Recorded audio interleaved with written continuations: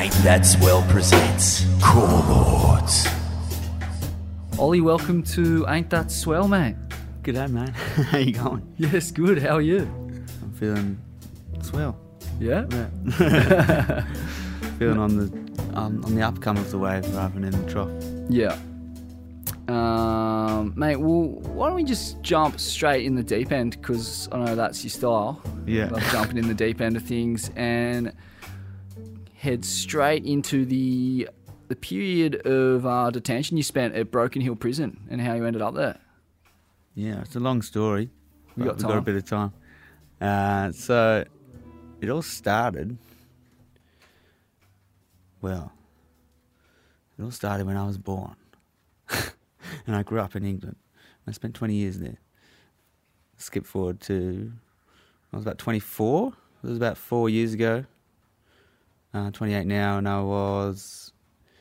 just returned back to Byron Bay, and I was cruising around, living in my van, going to hang out with all my old mates and skipping out to like Blues Fest and shit and having a ripper of a time, enjoying being back in the Rainbow region.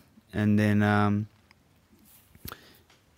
had some bloody good times catching up with mates and going to, see like people like Iggy Pop and fucking Jack Johnson and all these good music I would love to see for a very long time. And then it was also like mushroom season, so be out picking in the paddocks as you do up here. And, I know it well. and getting about the mycelium side of life and using it to kind of be creative, have a bit more expanded awareness, and just kind of be a side guide to kind of keep you on the track of being, trying to always grow and to be a better person kind of thing. And then, I remember one day I was, on the phone to my mate Jez Price. So he lives over in Gracetown in Margaret River, and he's a mad charger from NZ.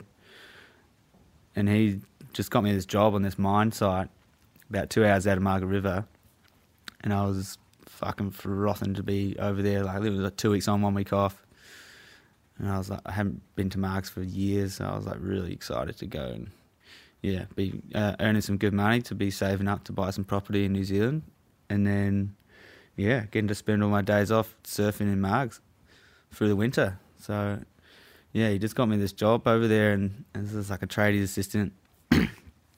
And then he was like, right, well, you got to be over here in like a week to start. So I was like, fuck, all right. I pretty much just packed up the life I had over here in Byron, which wasn't too much by that point. I'd only been here for about 5 weeks this time, just living in my van. So everything I had was in there, my surfboards and shit. And I was like, going to hit the road. And I looked on Google Maps, and I think it was, about 4 days worth of driving to get there. And I gave myself about 5 days to go make it, to get to the medical appointment to do my drug and alcohol test, as you have to do to pass your whatever bloody, to get onto the mine site. So I was pretty clean at that point, just been doing some mushrooms and stuff like that. But then I was like, I'll get off no more smoking weed until, I'll get over there and pass the test and all that.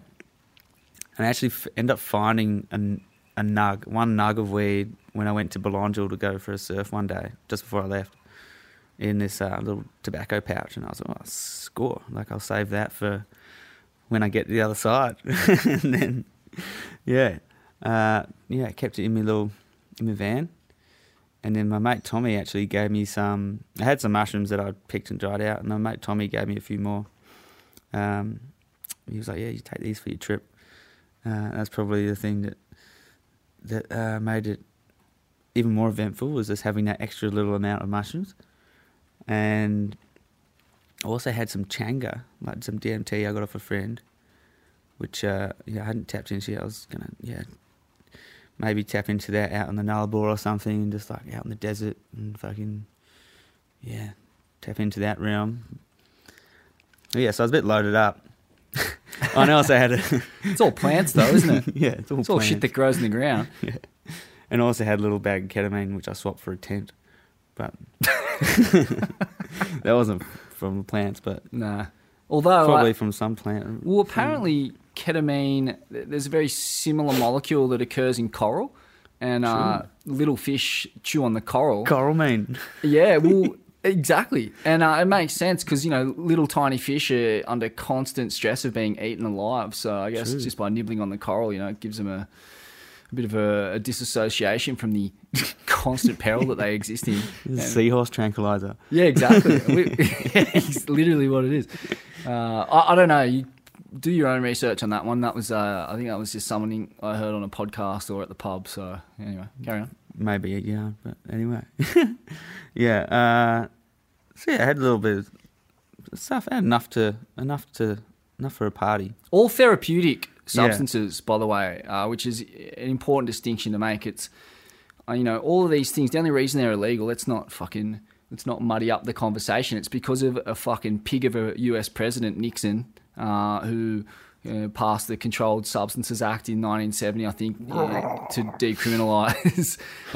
criminalise mushrooms and marijuana because of the threat they pose to the Vietnam War effort, the military-industrial complex, the pharmaceutical-industrial complex, the prison-industrial complex. This comes a reptile. So we're still living under these archaic laws that were, made up for no good reason. Yeah, just keeping people toeing the line that they've drawn out. Yeah, and these substances the are deeply therapeutic. Yeah. Like they've helped me so much with so many of the mental and emotional disturbances that I deal with as a result of complex PTSD and many concussions from football and fighting. So, I'll only put I'll only put substances in me that have a therapeutic application.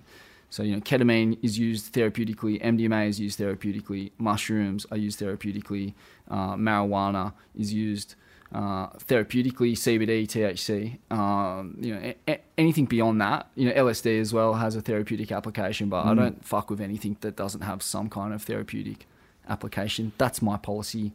You seem to be on a pretty similar train, but in the eyes of old Senior Sergeant Gary Conehead, it's Tidak Bagus, my friend. So what happens? You load it up for a trip to Gracetown via Cactus. Yeah. So I was planning my route to go down the Nullarbor and fucking through there. So I was loaded up on plant medicines like so many of us have done before. Well, you got to take them with you if it's in medicine. Like you can't get over there and expect to find all this stuff that only grows in season. So you got to. We're in the place where it's abundant, so I was taking them. It wasn't like going to last me forever, but you want to have a bit to keep you going. Because I'd actually been doing a lot of like reading and stuff about psilocybin and how its newfound therapeutic uses, and I'd seen a lot of articles on the research that have been going on, and I actually lost my mum to like suicide like 2 years earlier. And I remember when I read that article, I was just like, my heart just sank so hard because she'd been through the system of, the medical system of how you deal with depression, and that was like, SSRIs and stuff like that. And she'd been on and off, and, and ultimately you can see the result is that they don't fucking work. If it causes, if you've got these medications to make someone, not feel depressed enough to want to take their own life or can't deal with the anxiety of living. She was living with, she'd had cancer and then it was gone, and then, but she had to face the, every 3 months she'd have to have tests to see if it would come back, and that was the big anxiety kind of causer. But she couldn't really. What medications do you know, like SSRIs obviously, but did they have her on anti-anxiety medication? Like benzodiazepine is a commonly prescribed compound for anxiety. Comes in the form of Valium, comes in the form of sleeping tablets, comes in the form of Xanax. It is also the most addictive substance known to man, or at least it is more addictive than opium, opioids, heroin. It's harder to get off. Well, imagine living your life with no anxiety, and then like you come off it, and then you start getting anxious, and you're like, fuck, I don't want to get anxious. I'll just keep taking these pills. When you come off it, it's fucking turned up to 11, 12, 13. I had a mate, than it ever was. Rest his soul, who died of a drug overdose from a mix of probably alcohol benzos, and potentially some opioids in the mix. I'm not Deathly exactly combo, sure. yeah. Deadly combo. But even the alcohol and the benzos is enough to do it. Yeah. Alcohol and also opioids enough to do it. But this guy tried to get off the Xanax. And, mate, this guy, I think I might have told this story on the podcast before, but this guy's a big cunt, man. And a pretty infamous character. Lovely guy. Yeah. Big man, heavy energy, could throw. And he was staying in between two of my mates, and he tried to come off cold turkey, come off the benzos. Yeah. And he had a complete psychotic break, and this was in Bali, and he was convinced that he was locked up in Kerobokan, and he was like, kind of whispering to my mates, going, "Man, you got to help me get out of here." And they had to help, essentially fake an escape. So they had to just go along with what he was believing. They jumped in a car together. They were driving away from the police and security, and basically eventually until the kind of psychosis ran its course. But that's the level of mental disturbance you're talking about when you talk about coming off benzos. Yeah. Yeah, I'm not actually sure if she was on benzos and stuff like that. I don't really know too much of the details into it, but I definitely know the antidepressants were, And just quickly on antidepressants, this is also in the scientific literature in a book called Lost Connection by Johan Hari. They create such a small amount of serotonin, SSRIs, that in fact, they're less effective in mood boosting than a good sleep, or exercise, or the scientific literature has been pretty resolute on this for a long time now, that SSRIs are largely ineffectual compared to various other pretty common sense methods, i.e. wild, eh?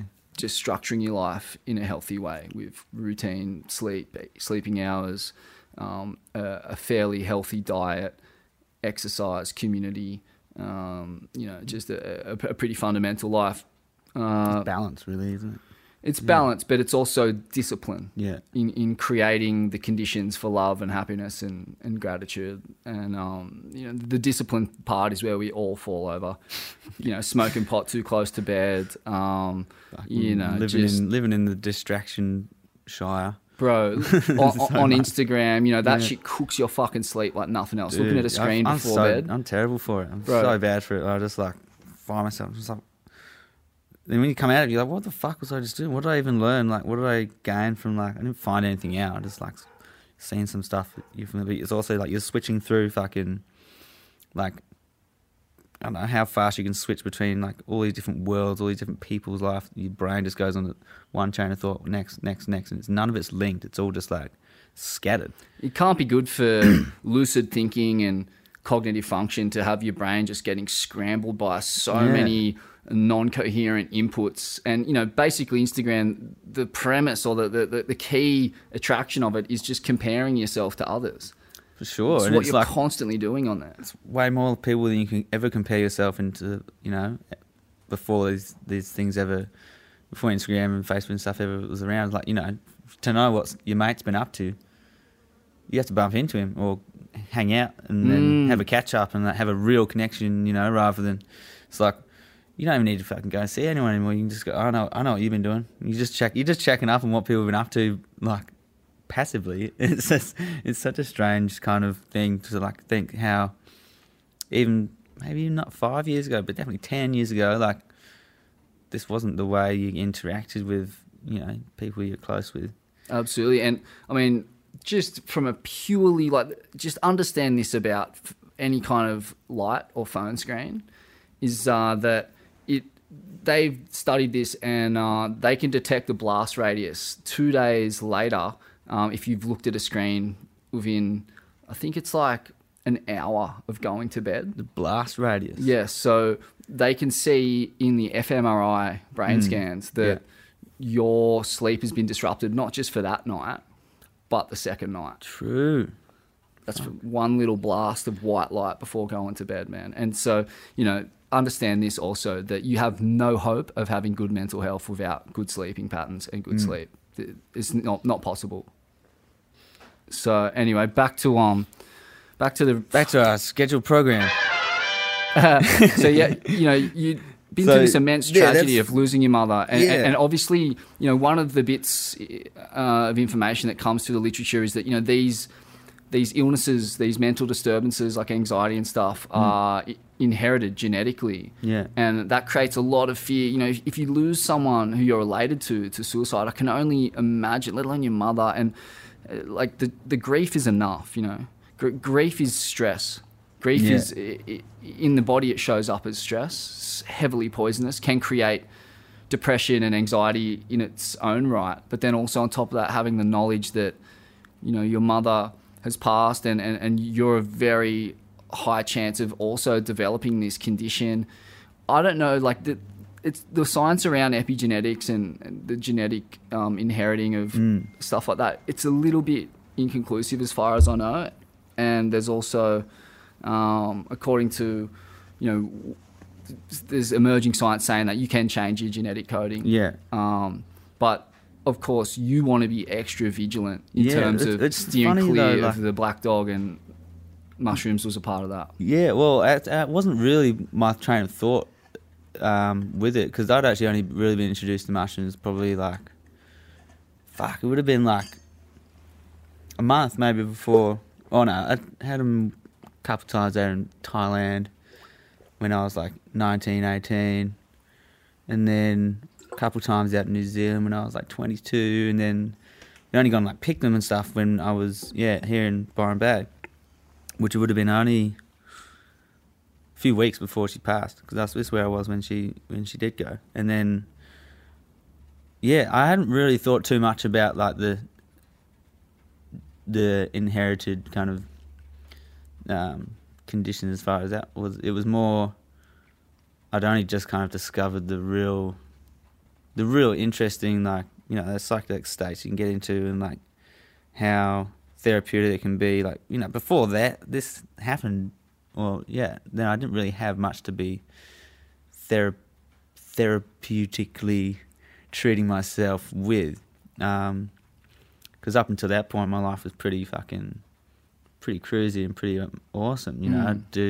I was living the life of a young dude with a good head on his shoulders, and traveling the world, skiing, surfing, living in vans, fucking chasing not even a dream, just living on the road and living the dream, brother. Fun. Yeah, like Kerouac before you. Kerouac's philosophy being that the spice of life is new experience. Yeah. New experience is... And I was always chasing it. Yeah, and there is as we know, Kerouac died as a hopeless alcoholic in his 50s after living that life. So, anything that he says should be looked upon with that kind of context. Living at his mother's, I think. True. And I think there's a danger in thinking that new experience has to come from the external world, through things like meditation and psychedelics and Wim Hof.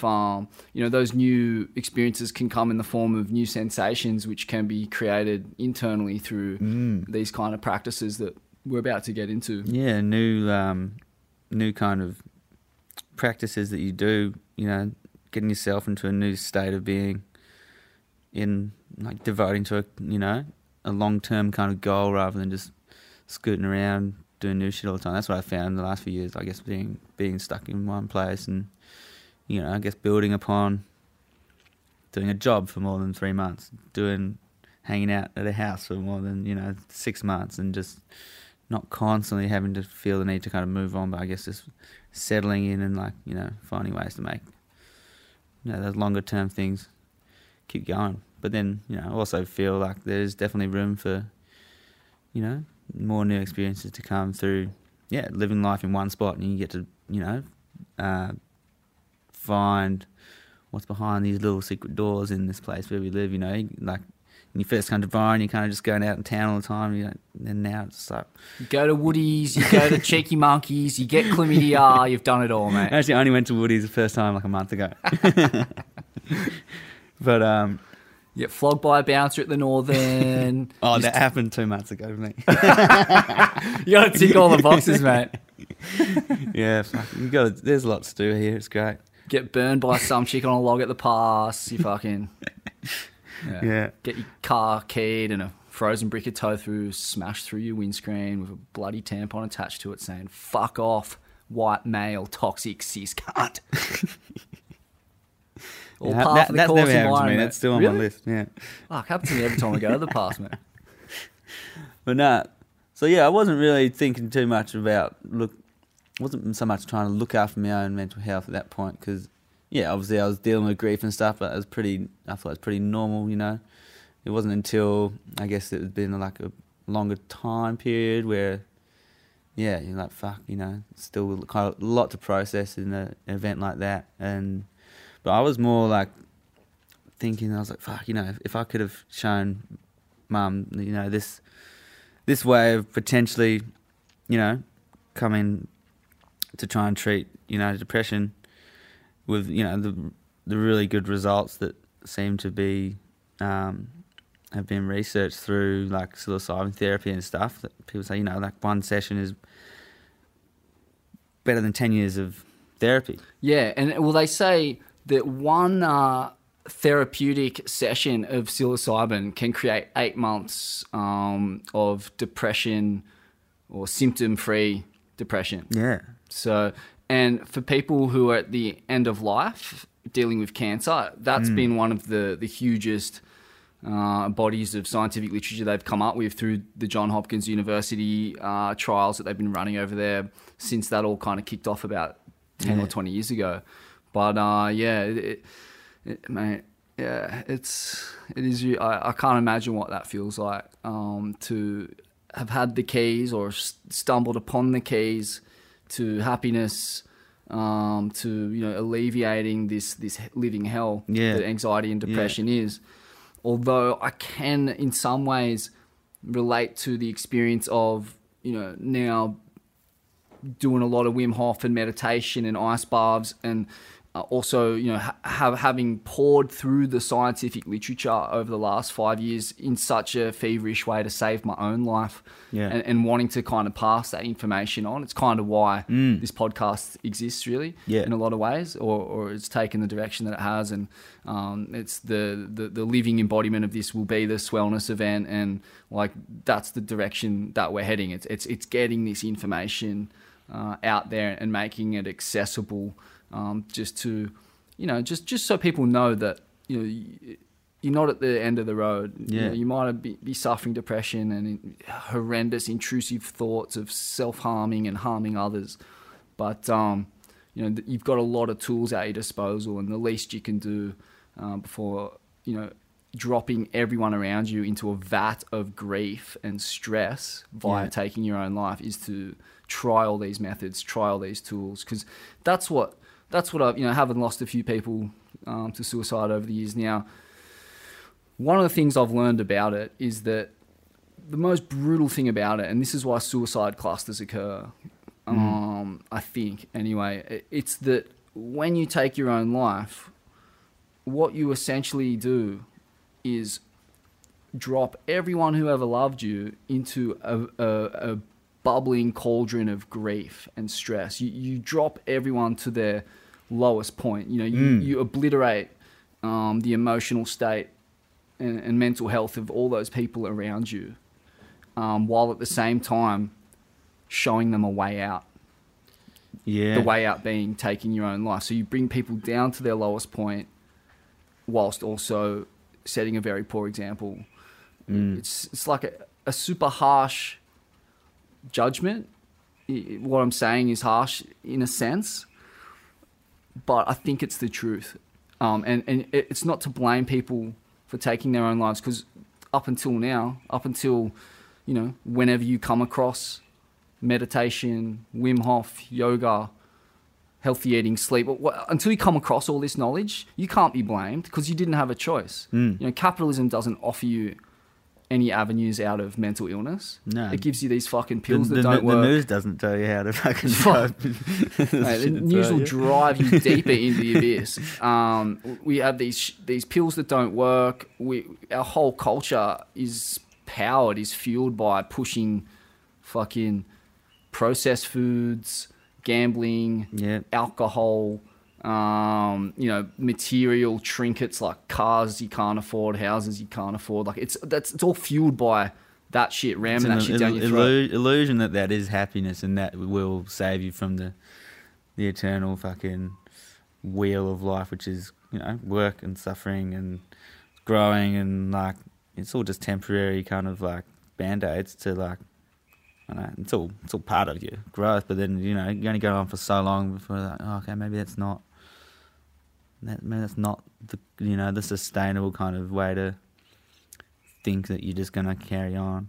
Yeah, like health is wealth. Like that's the truest, and it doesn't matter how rich you are. If you're not healthy, you'll fucking never feel rich. Yeah, you'll never feel happy. You'll never feel loved or love itself. So, materialism in that way falls over immediately because the people who success and thrive in the material world. Often it requires being an absolute cunt to survive and thrive in capitalism. And if you're a cunt, man, like the way it works, like emotionally, like you kind of know that you're a cunt. You're just constantly stressing and at odds with the world and competition. Competing, paranoid, man. Looking out for dominance, power. Oh, if I'm going to fuck someone over, then you're expecting someone's going to fuck you over because you've created that reality of like what you're willing to do to someone, and someone's obviously willing to do that to you because you live in the same world. Like, and competition, by another word, is dualism. It's what the Buddhists separation. The idea that you and the next guy are different, and you have different goals, but everyone has the same goal, and the goal is to experience love and happiness, and like to die a peaceful death. Yeah, I mean. I don't know if people are thinking of dying a lot of the time. People should. That's one thing that fucking holds the whole world back, I think. The fear of death. Because that's why you're chasing all this other stuff to put off like the thing that's, look at the whole COVID pandemic. What's all that about? The fear of people dying. It's like fear of something that's inevitable, going to happen anyway.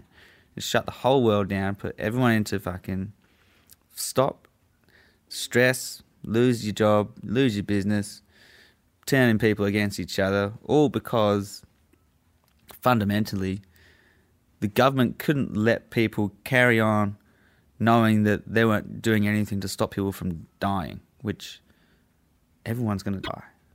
And that's not to be like down or morbid. It's like that's the only truth in life is that you're going to die. So to stop the whole world and cause immense suffering just to alleviate people's fear of that for a hot minute whilst this pandemic's going on, and to then, it's completely changed the course of modern civilization now, and it's all through fear. Whereas, if you could have given people the best tools, the best helpful information, knowledge of being healthy, eating well, getting their sunlight, getting their exercise, these things which are far more effective at fighting a fucking common flu than, telling everyone, locking everyone in their homes and telling you can't go see your grandma, you're going to fucking kill her. Like, little Timmy's killed his grandma, you're going to live with that guilt for the rest of your life, you little motherfucker, because you didn't wear a fucking face mask on the bus.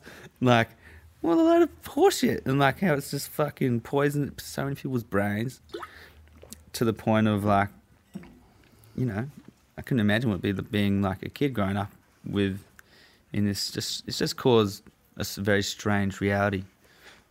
Based on, an irrational fear. But then, death is scary because it's, it's the ultimate, that's when your ego fully will die, because everything you've ever been as a person, you have to let go of because that person's not going to exist anymore. And that's what people are so tied onto.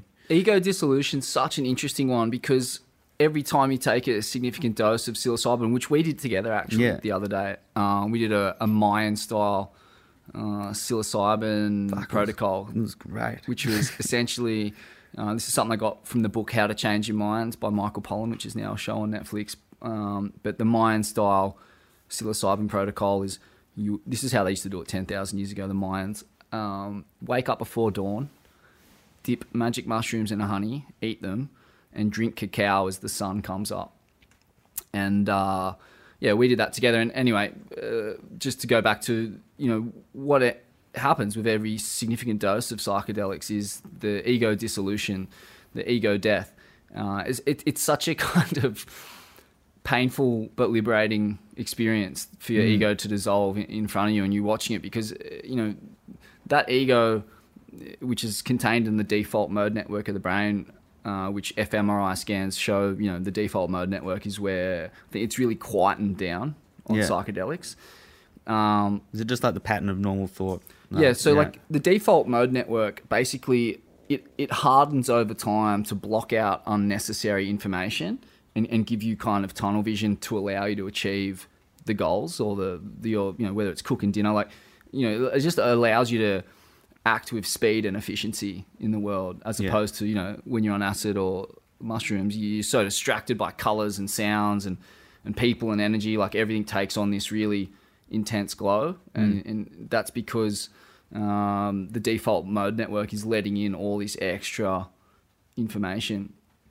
But part of that is also the dissolution of the ego, the dissolving of the ego. And it's such a painful and liberating process, as I said, but, on the other side of it, you get a clean slate to work off. You get to recreate, your mental thinking patterns, your behavioral patterns. Where you're going to put your energy. Where you're going to put your energy. What you can let go of, what you can move forward to. Yeah. It's so sad, though. I don't know if it's sad, but it's interesting, or it's ironic that, if ego dissolution is what happens as you're passing on to the next realm, it's kind of unfortunate that people are only experiencing that then. Well, yeah, and not earlier on in life, because that's what that book Psychedelic Experience was about. I was telling you, it's a preparation for death. It's pretty much what the psychedelic experience is. It's like, who wrote the Psychedelic Experience? It's a translation of the Tibetan Book of the Dead by Timothy Leary and Richard Alpert. Ram Dass, right? Yeah. Which is it's a guide. It's a guidebook, end of life kind of guide, and also if you're going to undertake like a ceremonial kind of psychedelic experience, it's like that. It's a guide. It has preparation for death. Because one of the things when you come out of that dissolved ego state and your ego starts to rebuild itself on the flip side of the trip, you're often overcome with a renewed zeal for connecting with those people who previously you had some issue with. Maybe it was family members, friends, whatever. You're seeing things in a different light. You kind of let down that wall, that wall or that block in between you is kind of dissolved, and you've seen it for what it is, and it's just like a block which you've created in your own mind. Exactly. And it's like you have to be able to, instead of being in the mind, you have to be able to look at it from an outside perspective. Is what when you get high, when you're on psychedelics, you can view things like objectively, and then it's like, oh, if I can see this as an objective kind of thing, then it's not me. So then I can transmute it and just like overcome it. And then in doing that, and then you rebuild new, when you think about the person, you're not thinking about, oh, fuck them. When you go and reach out and you create a new fucking neural pathway and a new bloody, that's neuroplasticity. That's changing the way you think about, think about things. And when you see it happen, it's like, when you can become aware of it happening, it's really like, it's really cool. But then you also realize, like, fuck, how long have I been in that fucking state for? And all that time was so wasted.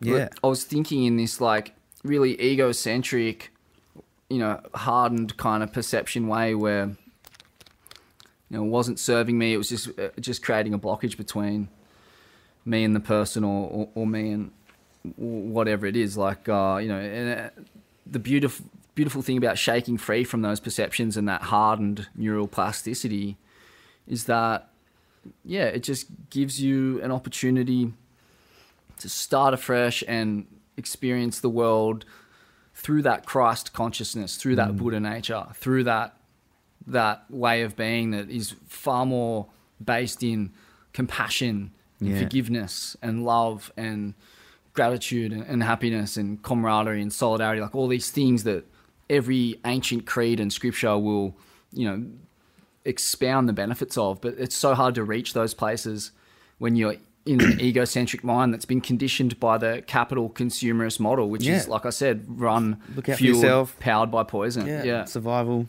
competition, and like I'm a victim to that, like big time. Like I go through states of like, you end up like familiarity breeds contempt, like contempt. Yeah. What does I say? Contempt? It doesn't breed contempt. Sometimes it does. It breeds contempt. Like, you can have, a person who's like a really good friend of yours, and like, and then suddenly you're just fucking seething with hate for some reason, some annoyance, some like irritability. And then I can realize it's within me, so it's my problem.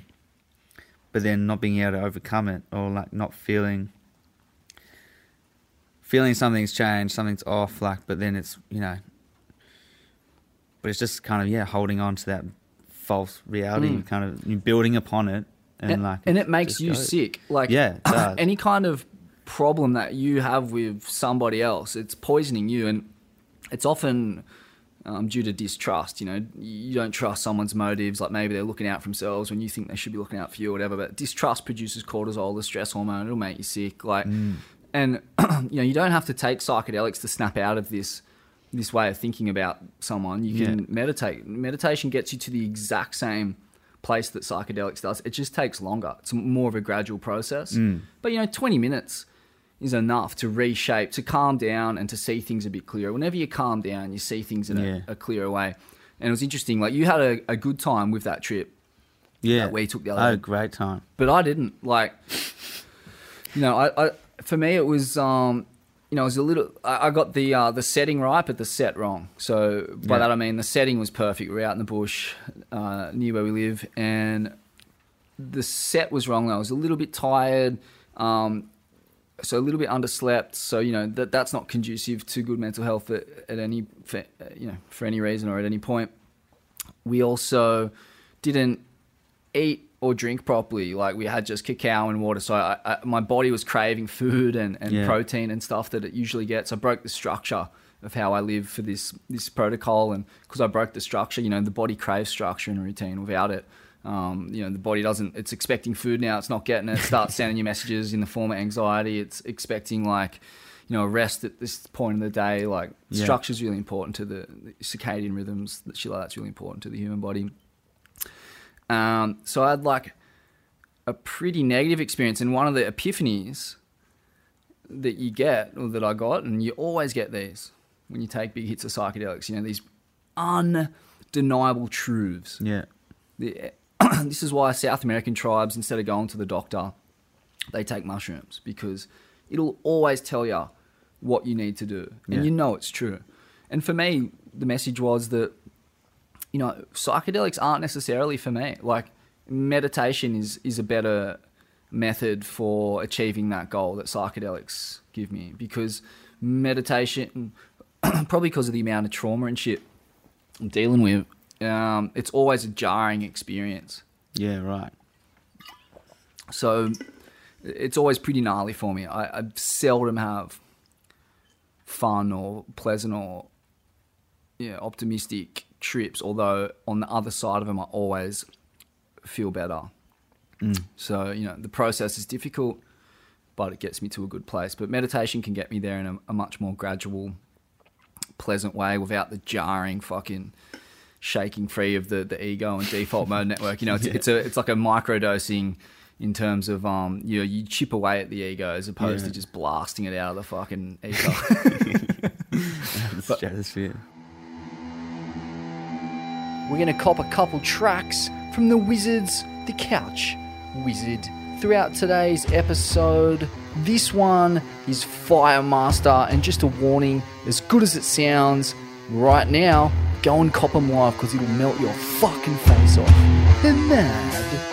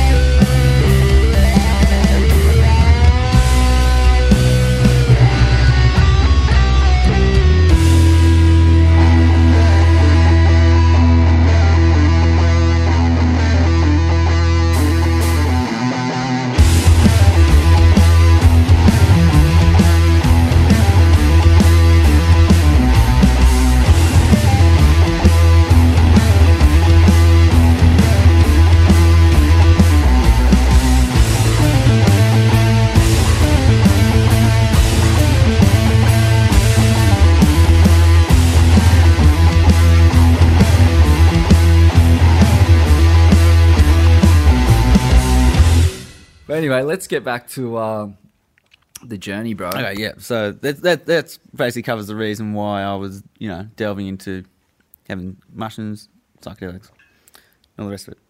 Because, and seeing the research come out, it's like, well, fuck. I had an idea, but then, like, this is just like, well, I would like, I feel like it'd be good to be able to delve in deeper with these, with this medicine and to see what it's really about in order to, perhaps,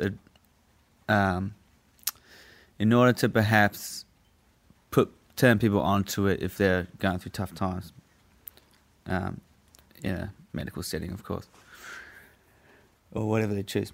But yeah, so I loaded up. You load up, you fucking set sail in your inconspicuous van with OM stickers on it and fucking rusted panels, discoloured panels, couple of single fins on the roof. Exactly. Yeah, pretty much exactly that. Although my single fin was inside the car. That's it. Yeah, it was a van I got for $800 from was it old? I think it was a 98 Toyota Town Ace. We got it for $800, and fucking hell, I spent more on rego than I did on the car. It was great. But I also had $800 in my bank account, which I thought I could probably just about spend all on fuel to get me across Nullarbor and out to Margaret River. So I set off from Byron one morning. It was about 9 o'clock. And yeah, I set off to head pretty much directly southwest. And I spent a couple of days driving through, like New England, and which is a real beautiful place. And it's kind of like more pretty than Old England. That's where I'm from originally. Whereabouts in England are you from? I'm from a little hamlet called Hill Head in a little village called Stubbington, a little town called Fareham, between two cities, Portsmouth and Southampton, in the county of Hampshire, which is about 2 hours south of London. True. Yeah, classic. Yeah. Nice place to grow up.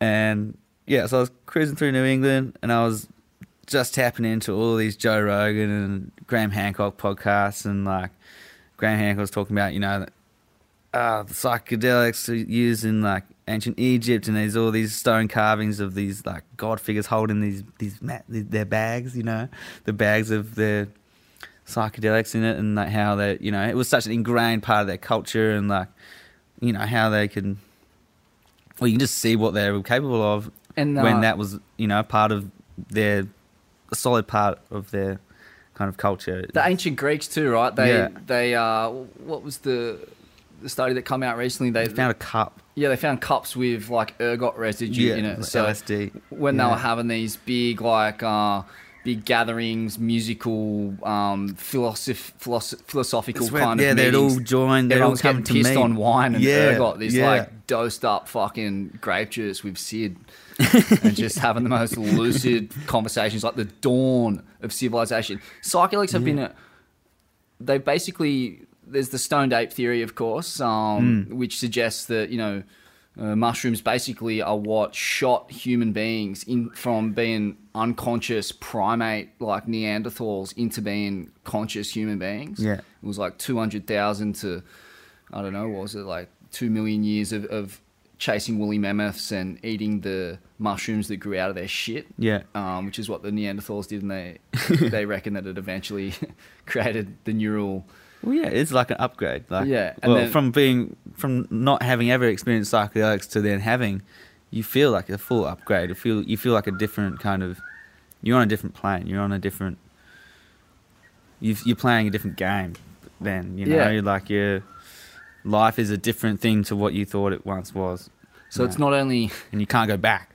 Yeah. You can never go back. It's not only created consciousness, it's then also through the ancient Greeks created civilization as we know it.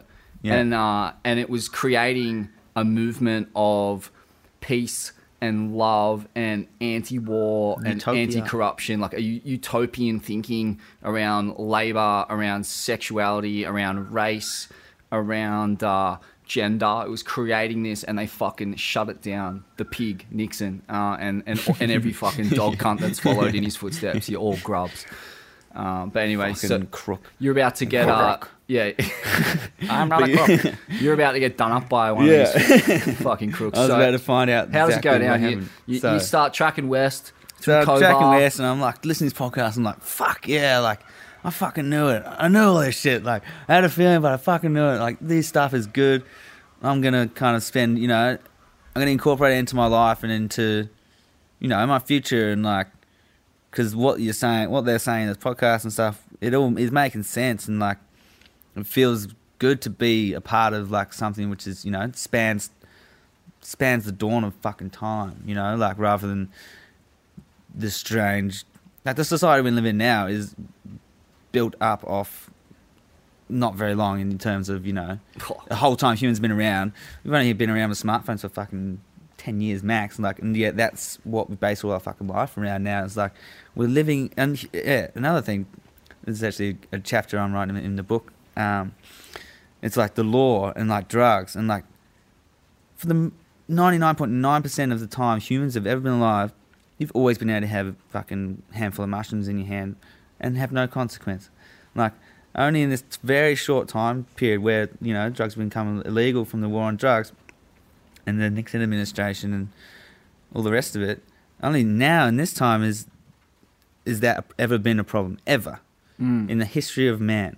Like, yet this is how we are told to view the world and see the world, and that's what we got to base our morality off, is off the legality of certain substances, regardless of what they're, why they've been classified as dangerous, non-therapeutic, or, hazardous to health.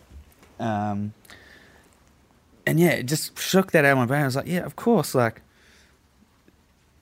because we are the byproduct of what's all come before us, and what's all come before us has been built around a society which includes these substances in their growth, and now it's been taken away. Totally. It's like, it's been taken away. Where's the and fucking look, sense in that? Where's the sense in society? Trying to grow and like, if you've come this far, why take away the fuel? And try and find the sense in capitalism now. It's a fucking crapshoot, mate. There's every cunt knows it's a write-off, like everyone. And the hard part is figuring out an antidote or a solution. But yeah, we clearly look like a society that has removed one of the crucial ingredients to human evolution from it. Yeah, because that's what got us this dissolves far, your ego. It means you can see yourself as the same as everyone else. You can connect and treat other people as you would like to be treated, and like that's where teamwork comes in, and fucking not viewing everyone as separate. And then that's what that's how you can build fucking pyramids. You're working together, not well. I don't know how they're built, maybe, but aliens did it. But aliens were on drugs, yo. How do you think they got their brains so big? Anyway, so yeah, driving west, listening to this podcast, frothing. And I was just like, yeah, I'm on the right track. Because they're talking about, there's one bit, I remember I was driving down through this little gorge, and they're talking about how when the soul leaves the body, when you die, the portal back to the spirit world is through the Milky Way and through like Orion's belt. And I've always looked at Milky Way and Orion's belt and had like this mad connection and feeling with it. And I remember when I heard that, and I was like, yeah.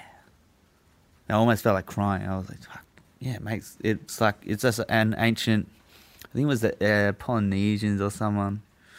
I'm not sure exactly. You have to listen to the podcast. There's one, I think it was the second or maybe even the first one that Graham Hancock did with Joe Rogan. Anyway, we'll get, what's Joe Rogan's helper guy? Look that up. So yeah, I was on a good trip. It's frothing. Carried on, and then I think I was day 2 in, and I drive 14 hours a day. I remember I pulled up at night time, did a bit of stretching, a bit of yoga under the moonlight, and rolled a bunch of ciggies to keep me going for the trip. And then I also got a couple of Dexies off a friend before I left Byron, which Dexy is like dexamphetamine, which is like the It's like Adderall. Yeah, basically speed. Yeah, keep you up. Yeah. Keep you up for doing long drives.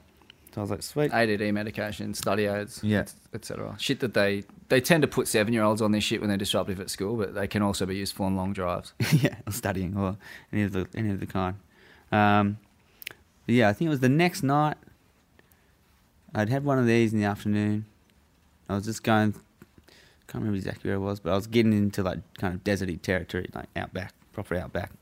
And I was driving and I had a couple of close calls with some kangaroos.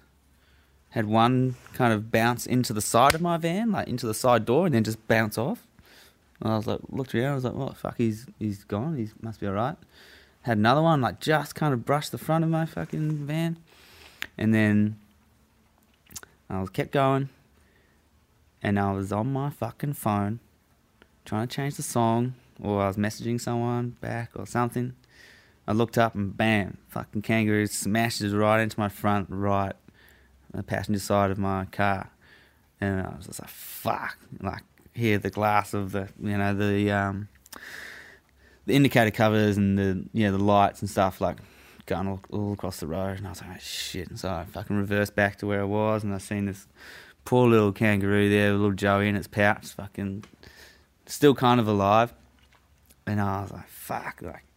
So first I was just trying to get all this bloody crap off the road, and then pulled the kangaroo off the road, and it was still alive. And then I was just back in my car. I was gonna grab my knife, and I was like, fuck, I should kill it and put it out of this misery. And then by the time I came back, it was dead. So I was like, damn. But then also on that trip, I had said to myself, if I do kill a kangaroo, I'm gonna take some of its meat and eat it, so Smart. it doesn't go to waste. Yeah, absolutely. But I didn't do that. No, I was skinning it.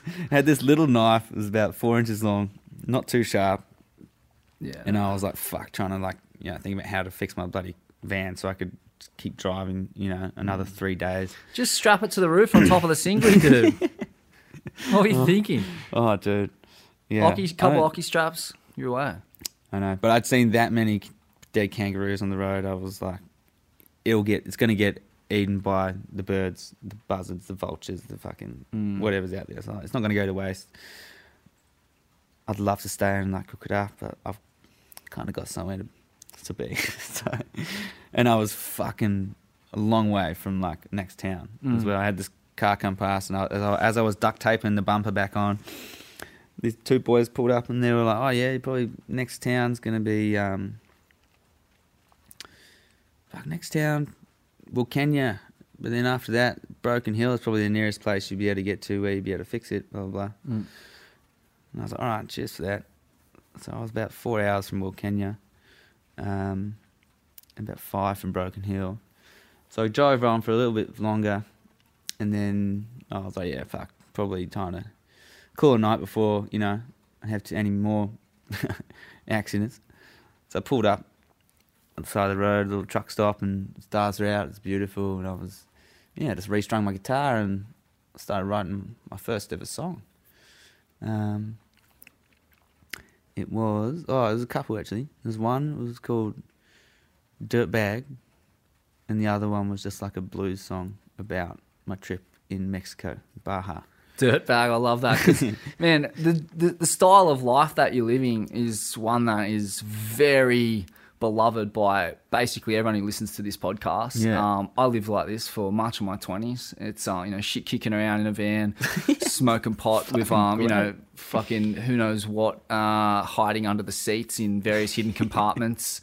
Just going from surf town to surf town, absolutely milking it all through Asia. We've actually both ridden a motorbike around Southeast Asia randomly. And found out that yesterday. Yeah, at the pub. The shit kicking existence, the dirtbag existence, it is an absolute rite of passage in this country and this culture for people in the early 20s. And, you know, it's great, man. Like, I don't have a bad word to say about it. I think it makes you a fundamentally better person. You're so open the whole time. It's a classical pilgrimage. Yeah. It's almost like a holy passage for men coming of age. It's good that we have something that we can come of age through, a rite of passage, because, you know, the capitalist kind of system is so devoid of rites of passages from boyhood to manhood. None of that shit really exists. Sure. But like, in getting sucked into a job in those periods of your life is like, that's when you've got no responsibilities. That's when you got nothing you need to fucking tie onto. Like, and you meet people in all these it. cultures, and you know, any semblance of racism or any of that kind of shit fucking immediately gets sucked out of you, because you're benefiting from so much goodwill in all these strange places from all these strange people that you might have had some preconceived notion about, but then you're facing up to them, talking you just to them. completely wash that part of like any kind of social condition, or just like those really yucky kind of disease parts of society, just wash off you, because you're like, oh, they're all bullshit. They're all based on nothing, hatred. But yeah, loving the dirtbag. Like, it went, I'm a dirtbag darling, got no shoes on my feet. I'm a dirtbag darling, can't afford to eat meat. I ain't got no job, not a penny to my name, but I won't play a part in society's game. All right now. Yeah, that was the first song. Fuck it. Well played. That was what I was on about. Yeah, loving it. So you wake up and you push on? Wake up, push on. Start driving. I get about an hour down the road and I notice my fuel's going down way quicker than normal. So I pull in somewhere and then check. I think one of my other spark plugs had stopped going. So I was running on probably 2 cylinders out of the 4. Jesus. Managed to get that fixed. I get to Wilcannia, which is this little town. It's like an indigenous mob town. I've spent a bunch of time around Wilcannia, Menindee, reporting on the Murray-Darling River and the very dire straits that it's in. 85% indigenous town, Wilcannia, and it's at the bottom of the Murray-Darling river system, and as a result of that, the cotton farmers upstream they suck all the water up and dam parts of the river, and what emerges in Wilcannia is this fucking fetid, green, toxic shit, and the river is generally pretty low, and they reckon that when the river's low, the crime rate goes up. Yeah. And so there's it takes away the life from town. Like, the Barkindji people, they're named. The people, the mob there, are named in honour of the river system, which is known as the Barker. There's actually a fucking red hot chick indigenous rapper called Barker, I think, at the moment, from out that way. But yeah, like because of the condition of the environment out there, that's not helping the intergenerational trauma that Indigenous people were dealing with, and as a result, I guess a lot of those people in Wilcannia would end up, if they run afoul of the law, incarcerated in Broken Hill. I was about to find it. A lot of friends from Wilcannia. Yeah, I bet you were, man. Yeah, and that's something I learned off them actually, is how when the river's sick, the people are sick, because that's where they go. That's where they get their food, fishing, and it's thriving. People in that town were thriving, but yeah, I think it was in a pretty dire state at the time. But yeah, I went and bought the most expensive roll of duct tape ever bought. For I think it was like $18 or something. How's that, in this destitute Indigenous community, like, shit is fucking so unimaginably expensive. Yeah. There's barely running water. It's like you've got the most vulnerable people and you put them in the hardest spot and take as much of their money as you can. And it's fucking, Wilcannia is in the sticks, mate. It's fucking like, it's 10 hours west of Sydney or something like that. It's deep. It's no one's going red out there. Dirt out there. Yeah. And so I fixed up, spent a good hour or two fixing up the bumper to a, kind of good state where it wasn't hanging off. The lights were in a good position. I had an old pair of Vissla boardies I had stuck in. I got them from City Beach, Perth back in 2015 or something. Fuck yeah, free ad for City Beach, Perth. And City Beach, Innaloo, go for it. They stuck them in behind the light and kept, it wasn't facing down. My headlight was facing up, perfect. Yeah, everything was stuck in there just right. I was like, this will get me another 3 days till I get to the West Coast, and then I can sort it out. Like, I can see you becoming a brand ambassador for Vissla or City Beach. An ex-con doing such positive work in the community. Fairly clean sheet Really, I'm very clean. from where you'd rather be. You're a hardcore surfer. I drink Coronas too, man. No, I don't. I used to. Blanket, you gonna hang out? Yeah, so I carried on from Wilcannia. I was like, sweet. Well, next town, Broken Hill. I can do some proper shopping. Get myself some green tea. Get myself a couple of beers for take down to Cactus. And yeah, just as I left Wilcannia, I had like a fairly large microdose of mushrooms. Mm-hmm. I'd just been sent a good playlist by my friend Frankie back in England, and he, it was a place called Froth, and it was, full of some frothy tunes, and I was just frothing to listen to them, blasting along the desert, and I remember seeing the cloud formations above me, just like big layers of high clouds, and I was just like, wow, this looks so sick. I've got the photo on my phone. Last photo I took on my phone before I got caught. But yeah, so I pulled into Broken Hill, and I was all right, I'll get some fuel, I'll get some green tea, and I'll get a 6-pack of VBs. Pulled up the fuel station, and the the lights they the price they have on the lights outside not working. I'll go to another one. Power's out in the whole town. I was like, oh, interesting. Should have taken it as a sign to just carry on, but I didn't. I was like, I might go check out op shop, see if I can find any cool hats. Went to go and find op shop. Yeah, they're fucking closed while the power's out as well. I was all right. And then I was like, all right, well, I'll just go to Coles, get some green tea, and because I was like, oh, I won't have any more Dexies because I'll just have the green tea to keep me up now because I don't want to fail this drug test. And I can get a couple of beers. I'm pulling up to the roundabout outside of Coles, and there's a highway patrol opposite me. And I remember thinking, I was so cool. I was just like, yeah, cops, cool. And then turned off to go to Coles, and then he comes around the roundabout, flicks his lights on, whoop whoop, and I was like, oh, that's interesting. I haven't done anything wrong. I was not scared one little bit. I pulled off in the car park, and I was like, yeah, just be honest. I'm on my way. I'm doing nothing wrong. That's right. But this is the problem with the dirtbag existence, and it's a problem I'm very familiar with, Ollie. And that's that at any given time, if you were to pull me over or swab me, you're going to find trace elements of something in my system, and there's probably going to be some kind of contraband somewhere in my car. Yeah. I don't even know it's there.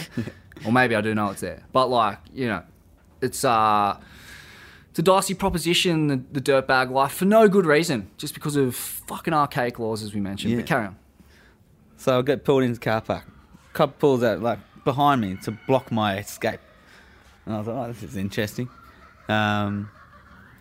Kookaburra's out there. This is interesting. And he comes up to the car, and he's like, go, mate. Random breath test. All right.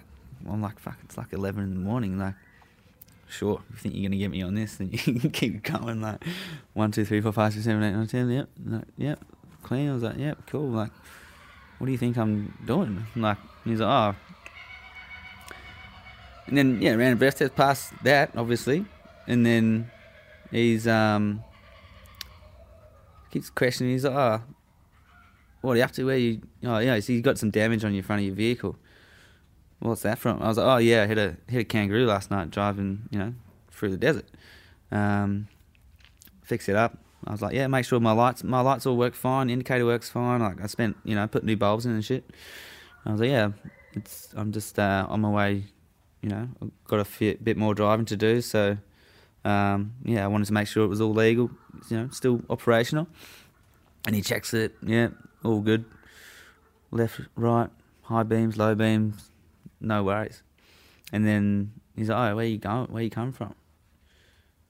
And then I was just, kind of a little bit high, but in great spirits, and just was in no sense of like separation. Didn't think I needed to be dishonest or anything. I was like, yeah, fucking, I'm just driving from Byron Bay over to Margaret River because I got a new job over there in the mines, and I got to be there in like 3 days. So I'm just driving through. And he's like, oh yeah, fuck, Byron Bay, heaps of drugs and stuff over there. And bear in mind, I haven't ever been to anywhere on the East Coast, anywhere on the East Coast of Australia that wasn't Byron Bay. So I thought everywhere was just like chill. And I thought Australia was kind of, you know, kind of forward country. And I've just been in like California and Hawaii and stuff before where, you know, weed's all legal and just like there's the whole drugs thing is kind of, you know, unless it's, you know, something bad like heroin, crack, coke, meth, like you're pretty sweet, you know. People are wised up to like it's not all like a terrible thing. Drugs is a broad name which covers a lot of things, some of which aren't as bad as they're made out to be. Anyway, so he's like, yeah, a lot of drugs over there, and like he's like, oh, you know, this is kind of like a crossing over town, like get a lot of drugs and weapons and stuff trafficked through here. He's like, have you got any drugs on you? And I don't know why I said, I was just like, oh yeah, I've got like a little tiny nug of weed. That fucking little nug of weed I found at the beach. Fucked me. I was just honest. But up until this point in my life, I'd never had any reason to fucking fear cops or to lie to them because I didn't feel like I was doing anything wrong, you know. I was like, yeah, I got a little nug of weed. Like, I was like, you can fucking have it if you want. Fucking give us a fine and, you know, I'll be on my way. And when I told him that, he's like, all right, stop there.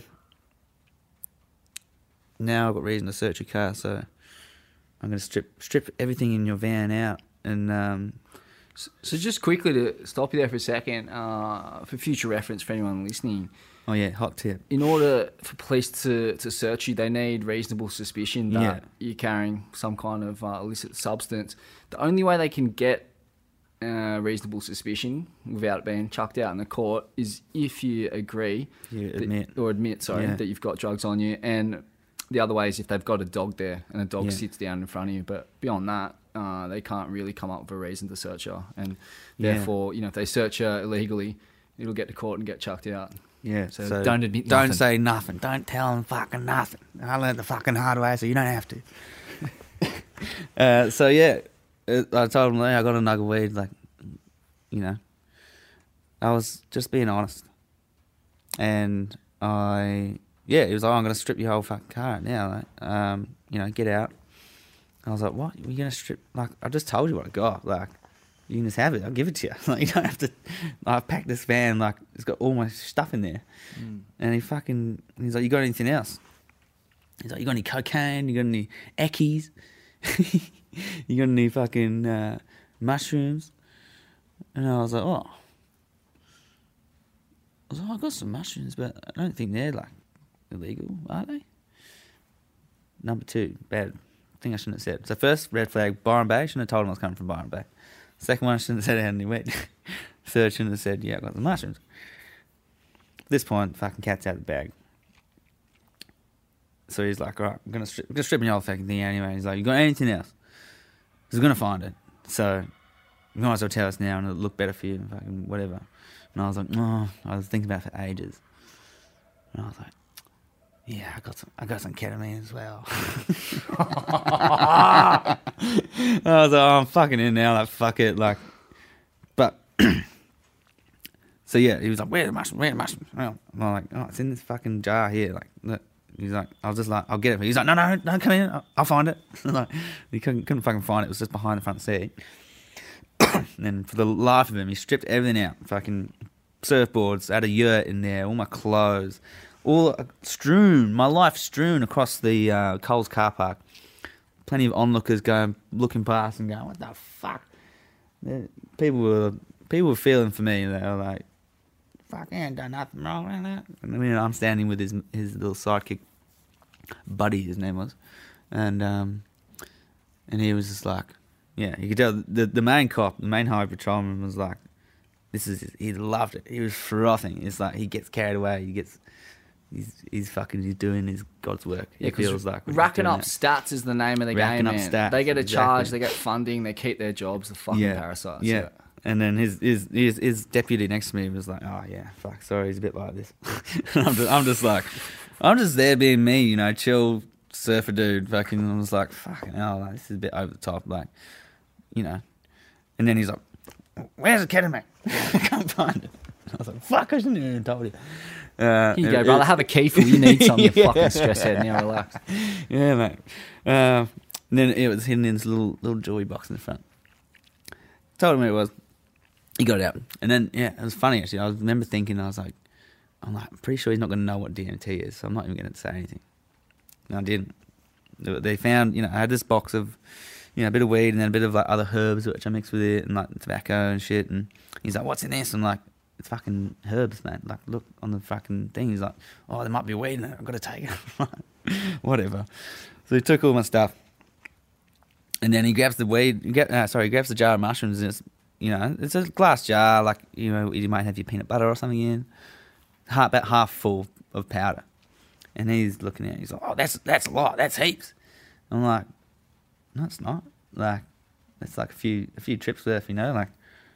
I think it weighed out to be 35 grams, which, yeah, it's enough, but it's not like... 5 grams is a hero's dose, so yeah. they say. So 7 hero's doses, that's basically, you've got 7 macro doses of mushrooms in there, which is, as a microdose is, like, if you were to map it out that way, it's like fucking, let's say 49 fucking microdoses or something, 50 microdoses. It's not a huge amount.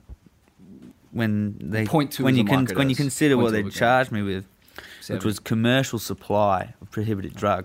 That's not right. Yeah. Which is equivalent to having like a kilo of 100% pure Colombian cocaine or a kilo of your fucking finest Afghan heroin. And I've got, half a jar of mushies, which I picked from the garden. Or not from the garden, from the paddocks. And, my mate gave me a few more. So it turns out the way the law is structured around psilocybin, the active chemical in magic mushrooms, the way on a scale of just that, psilocybin, which makes up, I believe, a maximum of 1% of the total weight of a dried mushroom. So if you got, a mushroom that weighs 1 gram, 1/100th of a gram is going to be how much psilocybin there is. So in those 34 grams of dried mushrooms, I would have had about 0.13 grams of psilocybin within that. However, due to certain police protocols regarding like coke dealers and stuff, say if someone was selling, selling coke and it's cut 50% without some other shit, they're only selling, sell a gram of coke, they're only selling half a gram of coke. But they charge them as if they're selling a full gram. So that's where the law comes in, that they can push up, I guess, make the crime worse than it is. And they completely twisted that in my case, where they said I had 35 grams of psilocybin, which... To have 35 grams of psilocybin, you need 64 kilos of dried mushrooms. That's a massive distinction, because what you had was 35 grams of mushrooms, not 35 grams of psilocybin. Exactly. You had 35 grams of psilocybin mushrooms. But in the way that they can, they don't have to prove it's 100% pure because of their fucking weird little coke bylaw fucking thing. They said I got 35 grams of psilocybin, which is enough to have, 0.1 of a gram is considered a trip. So they said I have 3,500 doses within that jar. So therefore... 0.1 of a gram is considered a trip? Yeah. 0.2 of a gram is a microdose. Like, 0.1 of a gram is not going to do fuck all. That's a psilocybin, though. Yeah. Of straight psilocybin. Yeah. Okay. Yeah, okay. Right. Fuck, it's manipulative. But still, it is. It's completely twisting the figures and the very structure of that law to fucking, to suit creating a very, very bad, serious story out of something which is, quite innocent, really. So, that's where it gets serious. Up until this point, I'm like, close the gates of hell, mate. Bit of drafting here. Up until this point, I was like, this is going to be fine. If I'd been pulled over anywhere else, you just get a slap on the wrist of like, drug possession, you've never been in trouble with the cops before, you're not really thinking anything bad's going to happen. At this point, I was still like, I'll probably have to go down to the police station, do a statement, blah, blah, blah, and then go to pay a fine in court one day. But yeah, the cop was going, oh, this is commercial quantity. And I'm like, I don't even know what that means. What's a fucking commercial quantity?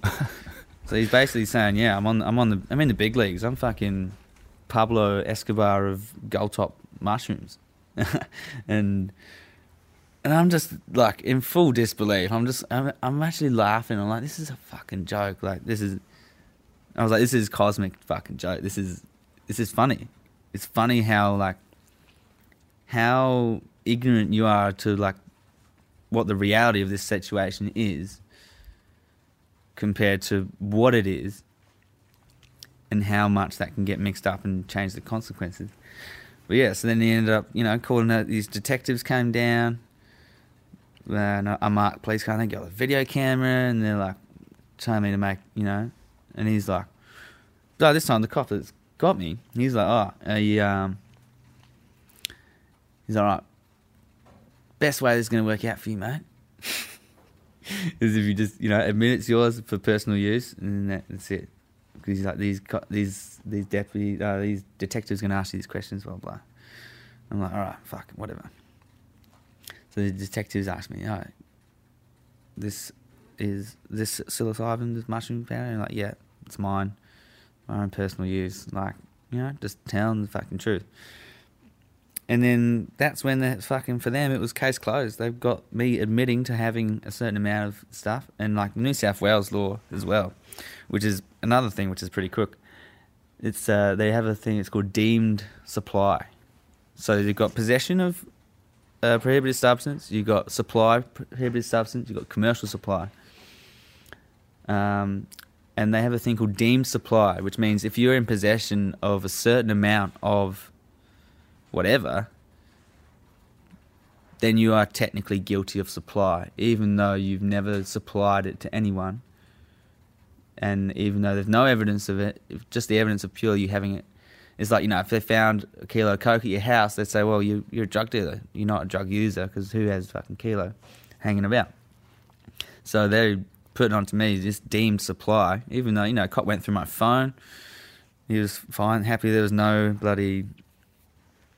message on there saying I was going to sell it, or, nothing to kind of back up that story of me supplying drugs in any way.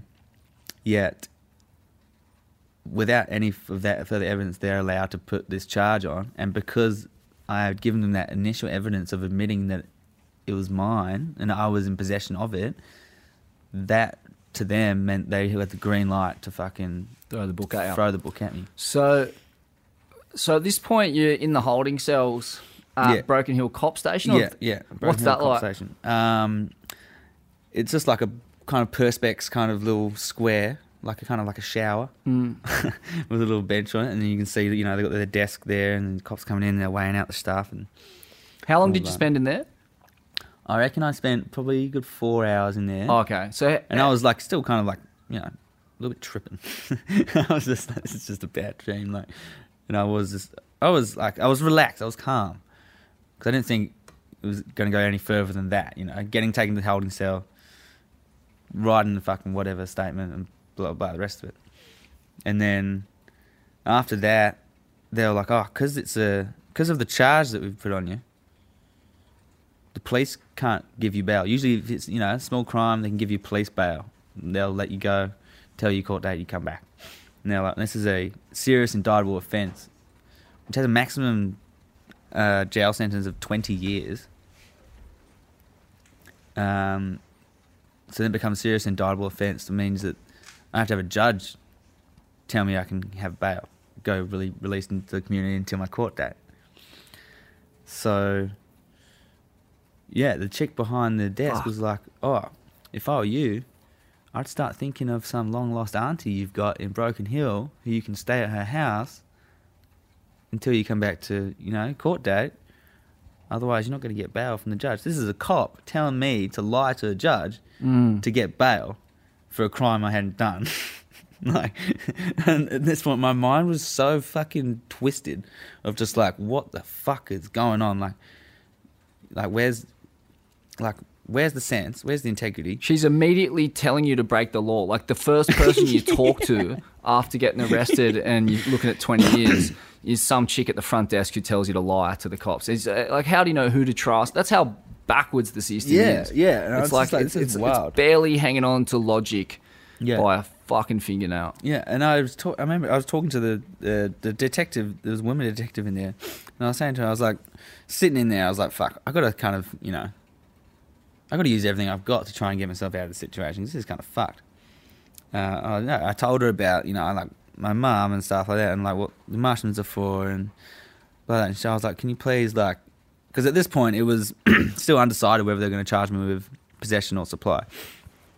It wasn't up to the cops who got me. It was up to the cop upstairs, the head of the station, the fucking big balls boss. Yeah, the pencil-pushing, stat-racking parasite. The dude who hasn't even had a look at me, has no idea. Just all he does is run hot laps to Will Kenya and back, locking up black fellas, man. You fucking dog. And yeah, and it was up to him. That power was out of the people's hands who had all the power.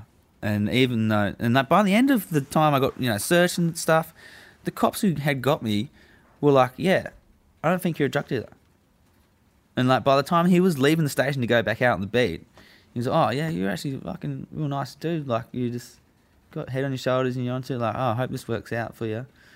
And I'm How like, are dude, they? like, you fucked me, you you idiot. have fucking made this happen. Like, and he was like, oh, it's out of my, I've got to go back on, I've got to go back on the beat and fucking track some more cunts down. But I was just like, I'm sitting there, I'm like, great, thanks, mate. Like, so what I told you from the start, you believe, but now the evidence that you've gathered to give to your higher up, now he's not even going to come and have a yarn to me before he says, yeah, we're going to fucking slap this commercial supply charge on him. It's wild. It's morally indefensible what they do, and they know it themselves. Yeah. And yet they fucking do it. And I think it's such a perfect metaphor for capitalism. Like, so many of the ways in which we make our livings and make our money is morally indefensible, and we all fucking know it. Yeah. Like, whether it's slave labor, ripping fucking minerals out of the ground, gambling, alcohol, processed food, advertising and sponsorship. Someone loses. Every revenue stream that we've created in this paradigm is basically morally indefensible, including the policing. And these cunts know it, and we all know it. Fucked. And this is the karma of going along with a fucked up system that doesn't work. Yeah. Is that we get fucked on by it. We get fucked by it. And we should always know that we're going to get fucked by it. That's how karma works, man. And karma's not this mystical concept. You can't karma, outsmart it. It just means deed. Yeah. In Sanskrit, it just means deed. It's like if you do this thing, if you do this deed, then there's a fucking consequence for that deed. Yeah. And that's what karma is. If you go along with something that's horseshit, the horseshit's going to fucking end up on you pretty soon. Yeah. Yeah. So you end up...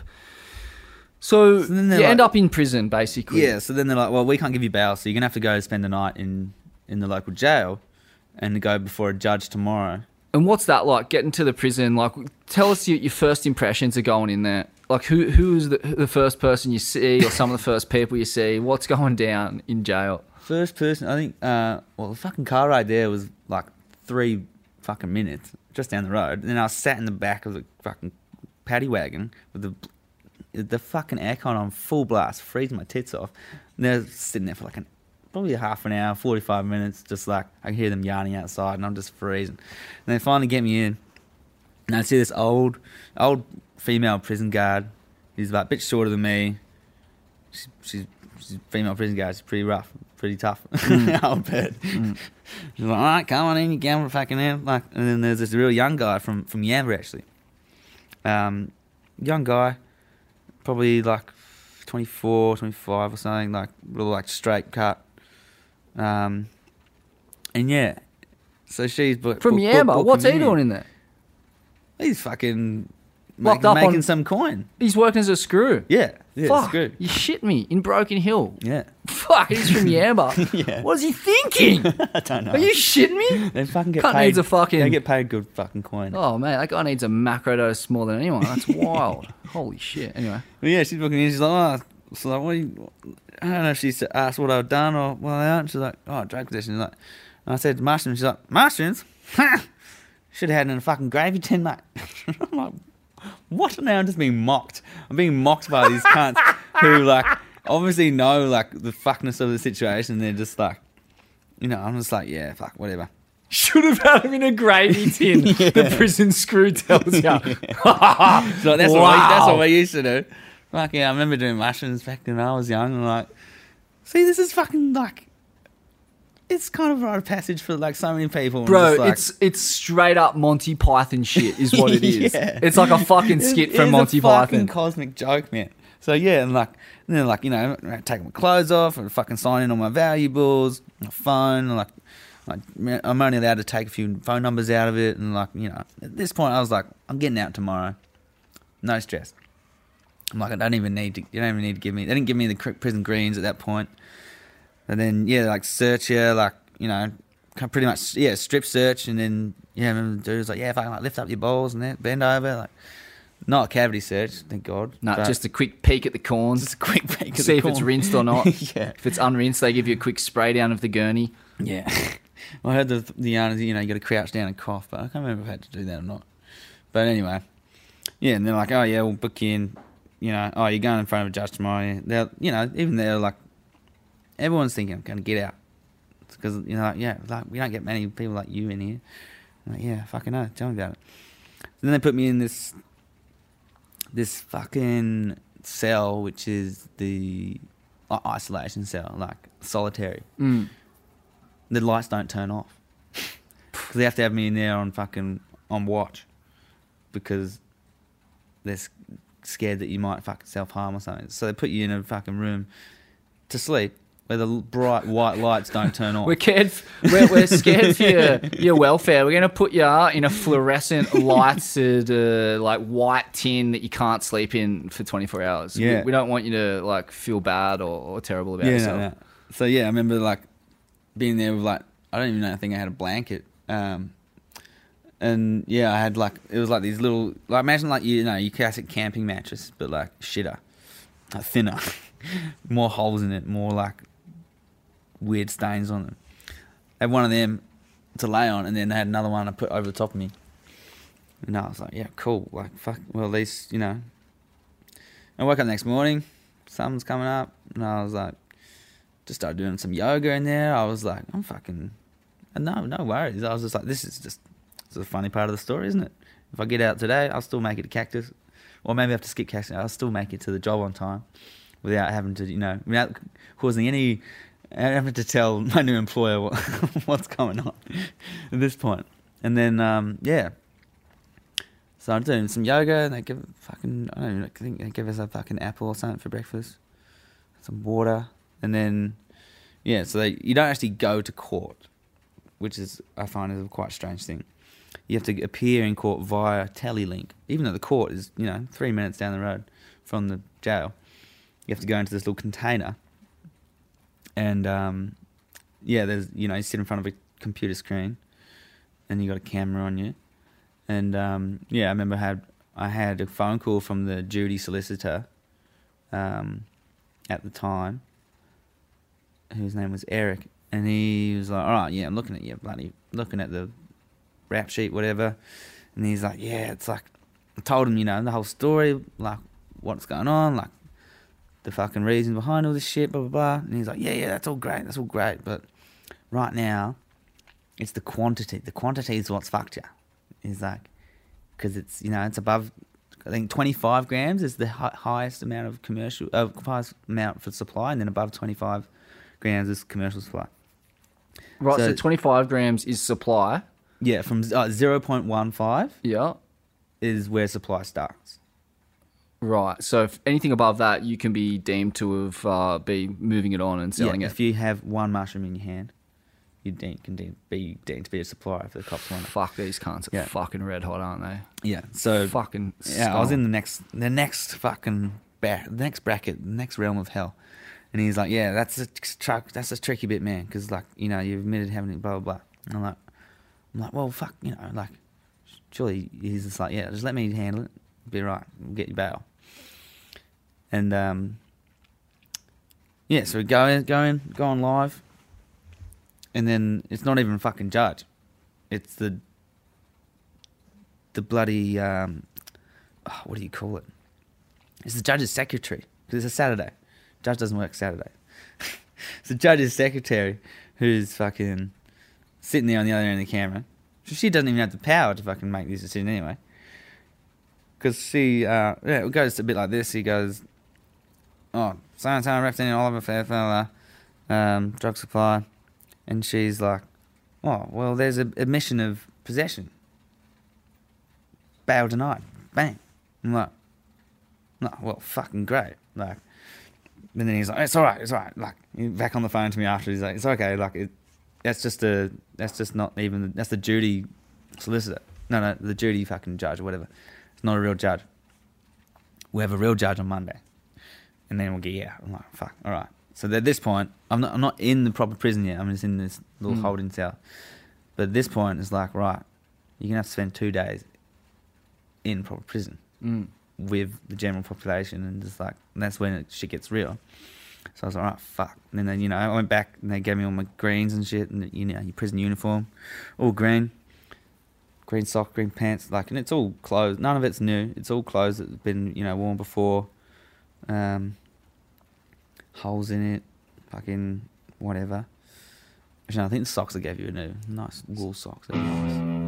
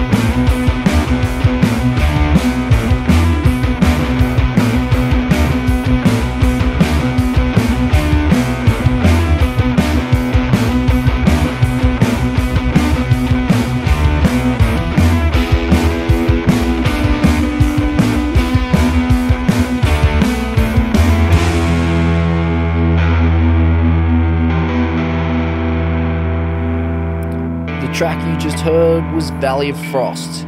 Back to the show.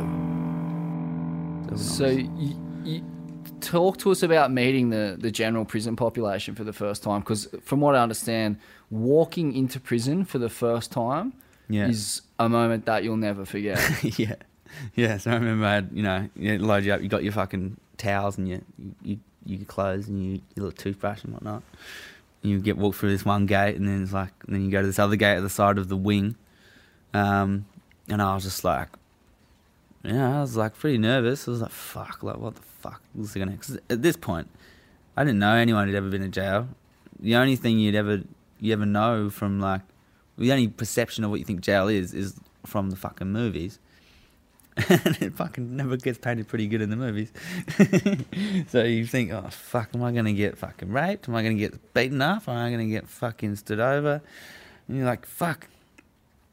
I was just like, all right, I'm going into the fucking lion's den. Here we go. And then they put me in the cell with this guy Tim. This probably 40-year-old Indigenous dude, massive dude, big fella. And he's just watching the footy on TV and fucking didn't really talk much to me. And I was just in his top bunk, two of us in the cell, and I just kind of went in there and I was just like, don't really know what to do. I just kind of just laid in bed or something and had a bit of small talk with old mate Tim, but not too much. And then you get to, it was just early afternoon, I think, just after lunch, and you get on a Sunday or a Saturday, whatever it was. You get fucking sausage roll for lunch, mate. That's your treat. Sausage roll.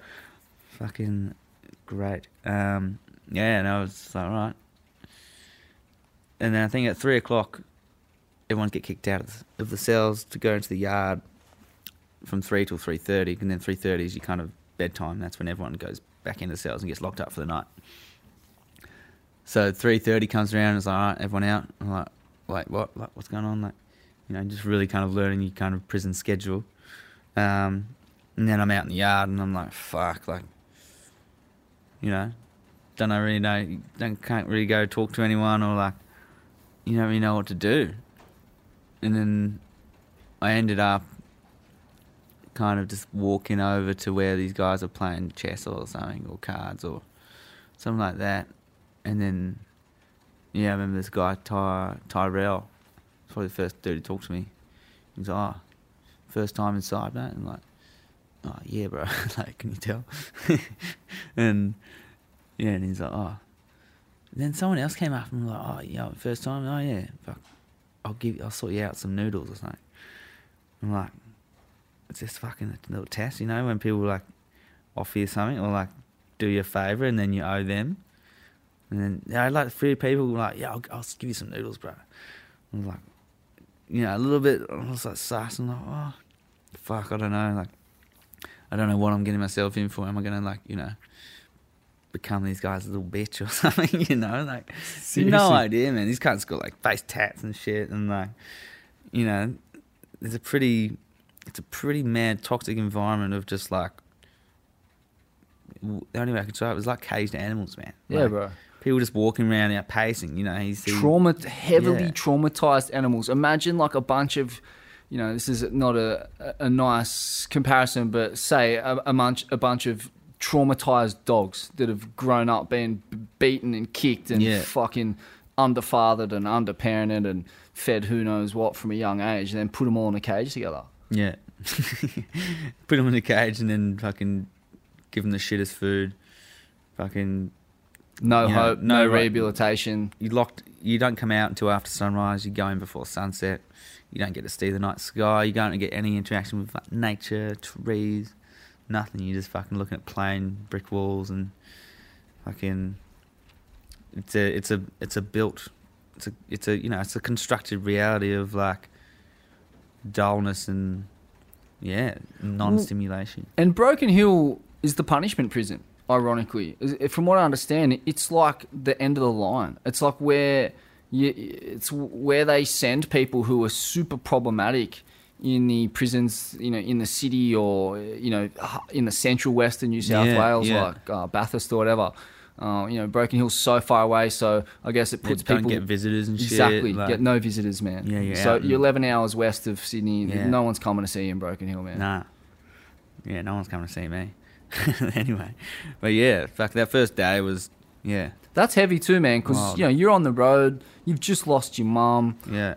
You're a foreigner, so the sense of loneliness and isolation must have just been crushing. It was man. wild, man. And just, I guess, to be kind of surrounded by, put into, a kind of group of people who you have nothing in common with, because, like, a lot of people in there, like, you don't get into jail, like, on getting arrested for the first time of, like, being not a criminal. These people have been there because they fucked up multiple times, and, like, that's their kind of lifestyle, and that's the way they kind of live in and out of the system for their whole lives. Like, some people, man, they've been in and out like 12 times. Institutionalized. Yeah, fully. Oh. And, like, and just being there and just not really having anyone on my level to just interact with, to kind of keep you mentally stimulated, like, have a conversation with someone like you, or like even your dumbest surfer down at the fucking at the beach, you got something in common, like you're on some kind of same wavelength. But this was just like something completely different. Like, That's it, man. My brother's done a couple stints inside, and he was telling me, this is not a nice thing that he was telling me, but he was saying that, like, you can't, like you said, you can't converse or connect with anybody in there. Like, he was the only guy in his pod when I went to visit him in Junee who hadn't, shot up or smoked meth. yeah. So, like, there's very few people. And he said, like, fuck, man, I don't know if I should even say this, but the pedophiles, you could at least talk to them. Like, because they were these kind of twisted fucks, ultra calculated, ultra intelligent, like, twisted people. But not institutionalized career criminals. They were at least able to talk and have a dialogue. Like, they weren't on the bupe. They weren't fucking on the ice. Yeah. They had education sometimes. So, like, you don't want to be seen talking to pedophiles. But then some of the pedophiles were also the tattooists in prison. So that kind of got them outside of the pedophile bracket, which makes you a serious, risk of getting beaten to death or whatever. But... man, so I don't know, it's just a fucking weird tidbit. Prison is a place of an imperfect reality, and you do what you can to survive it, and sometimes that means having a conversation with whoever the fuck can hold a conversation. And I learnt so much in there, just about people and about myself, and just how to fucking just deal with what the fuck you got in front of you, because I feel like I had more in common with the guards than the prisoners, and like, that's not where you want to fucking be at when you're in prison with all the boys. Dude, the guard knew how to smuggle mushrooms, mate. Yeah, man, it's just like, it was fucking wild, man. Like, I remember and then like the second day, the Sunday, and it was pretty chill. Like, I think I remember waking up, and then I was taking a shit, and the first bell went, second bell went, and like, no one told me I had to go outside. I was on the toilet, and then this guy comes and he's like, "Oi, what the fuck are you doing?" I'm like, "I'm taking shit." He's like, "You gotta get the fuck outside now." I'm like, "What? Why?" Like, it's like, it's muster time. That's when you got to go outside and line up and have your name counted like a register at school. Make sure no one's escaped during the night. And I'm like, "Oh fuck!" Like, like, no one told me. Like, fucking first day in, like. And already, I'm getting in fucking trouble. Oh fuck, and then it just makes you feel just like you're being talked down to, you're fucking not worth what someone else is worth, and it's just like, I guess that was the first bit of just like, being in that like little fucking game between guards and cons.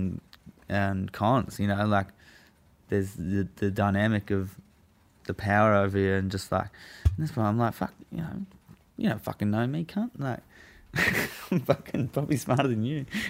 I'm fucking, I'm just here. I'm here on a fucking, what do you call it? Misunderstanding. It's all just a legislative misunderstanding. It's all gonna be fine. I'll be out of here in no time. And then I'm having the next court appearance, the next bail hearing, on the Monday. And then same yarn with fucking Eric, blah blah, and he tries his best, like, but I don't get chances to talk, and he's just like, he's, you know, talking to the cops, and then he's got the police prosecutor there saying, well, you know, he's admitted to having this deemed supply. And then Eric's fucking argument was, you know, he's picked them in the fucking paddocks. Like, they could be any kind of mushrooms, you know? He's bloody, you know, he didn't know what he was doing. Like, and this. And I'm like, what the fuck? What's this fucking yarn you're trying to spin, man? Like, you know, that's his way of trying to discredit, I guess, the strength of the evidence. Yeah, because it's going to take 8 weeks to test them. Right. But I'd already said, oh, yeah, they're fucking psilocybin mushrooms, man, because I'm fucking super smart cunt. I'm trying to spread the word. And then the cops is like, nah, like, and he's like, yeah, it's personal use, and like, this is a significant quantity, but it's because they didn't have the understanding, like, of, you know, the weights and measures of contents of it. So it was just all out of. And what ends up happening? It ends up happening. The judge is like, it's far too big a quantity to be for personal use. There's admission. So in their eyes, from the evidence that they've got already, they reckon they're going to win the case to fucking, you know, put me away. So they're like, yeah, fucking. They're like, you know, this isn't probably going to lose in court. So there's nothing to be gained from letting him out. We're risking him being able to escape the country or not come back. So to them, it's a too high a risk to let me go. Even though, you know, I offered to give up my passport, offered to go. Fucking had mates in, you know, Ballina, Lennox, said I could stay at their house. Told the cops that, said I could put up $10,000 for bail.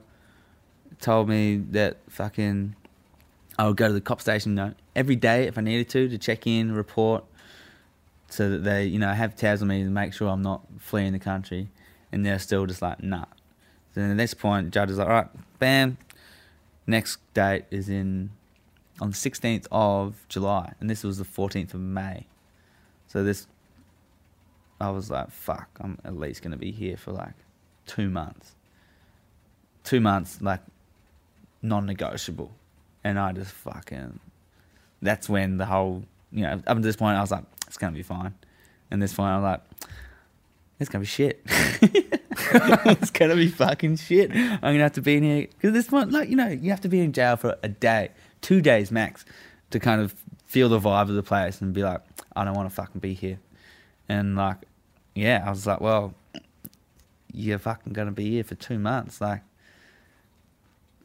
And, you know, at this point, I was also like, I could get out. I could still make the drive to WA. It's not all lost. I can go there, make some money, fly back to fucking court. Because I was like, I want this fucking dealt with. I'll definitely come back to court. I don't want this fucking charge hanging over me, you know, like, because I'm pretty sure that, you know, that the truth will prevail and that, you know, it's not going to be the fucking shitstorm that you're saying it is. Like, I want my name clear because I want to be able to travel and stuff, you know. But, you know, it was, yeah, out of my hands. And I was like, right, fuck, this is going to be, you know, a bit longer than you thought. So kind of strap in, buddy. And, yeah, and I didn't have a chance to say anything to the judge at that point. And I remember, like, my lawyer was like, I was trying to talk. And he was like, shut up, stop saying, you know, via the camera thing. And at the end, like, I managed to get, you know, speak to the judge and say a few things about just like, I was like, you know, like, this is my whole life on the line right now. Like, I've literally got the chance to be building my life right now, like getting this job and going to do what I want to, because I wanted to get this job to get some money, buy some property in New Zealand, to then start like a mental health kind of wellness kind of retreat place where people would come, they're going through tough times and like reconnect with nature and do yoga and like meditate and all that. That was my life's fucking goal at that point, was to, you know, be on this buzz to do that. And then that was all just like one foul swoop of the long old dick of the law just fucking wiped my face. Like, nah, that dream of yours is fucking... Now you're going to be fighting for your life to even be able to go to New Zealand ever again. Like, and I was just like, fuck. I'm in for a big fucking journey here. And I fucking had biggest breakdown ever. Yeah, I mean, talk us through the breakdown. Like, you know, What does that look like in jail, I guess? The low point. What was the lowest point? I think that was one of the lowest points. That was their first, like, you know, future dashing kind of moment of, like, yeah, all these fucking real sick ideas and sick plans and best intentions that you had for what you're going to be doing with your life are now, like, not going to happen because of some fucking bullshit that you've just, you know, accidentally kind of got yourself into, you know, with best intention. It's like, I think that was one thing that fucking wigged me out the most, was just like, how was my intention of, you know, what I want to do this next part of my life journey for, how has that got me to this point of, like, this immense kind of, like, punishment, suffering, to kind of, you know, like, it didn't make sense at the time. It all makes sense now. It makes sense now. Heads up, Swellians. Here comes another absolute romper from the Couch Wizards. This one is Fear Awakens.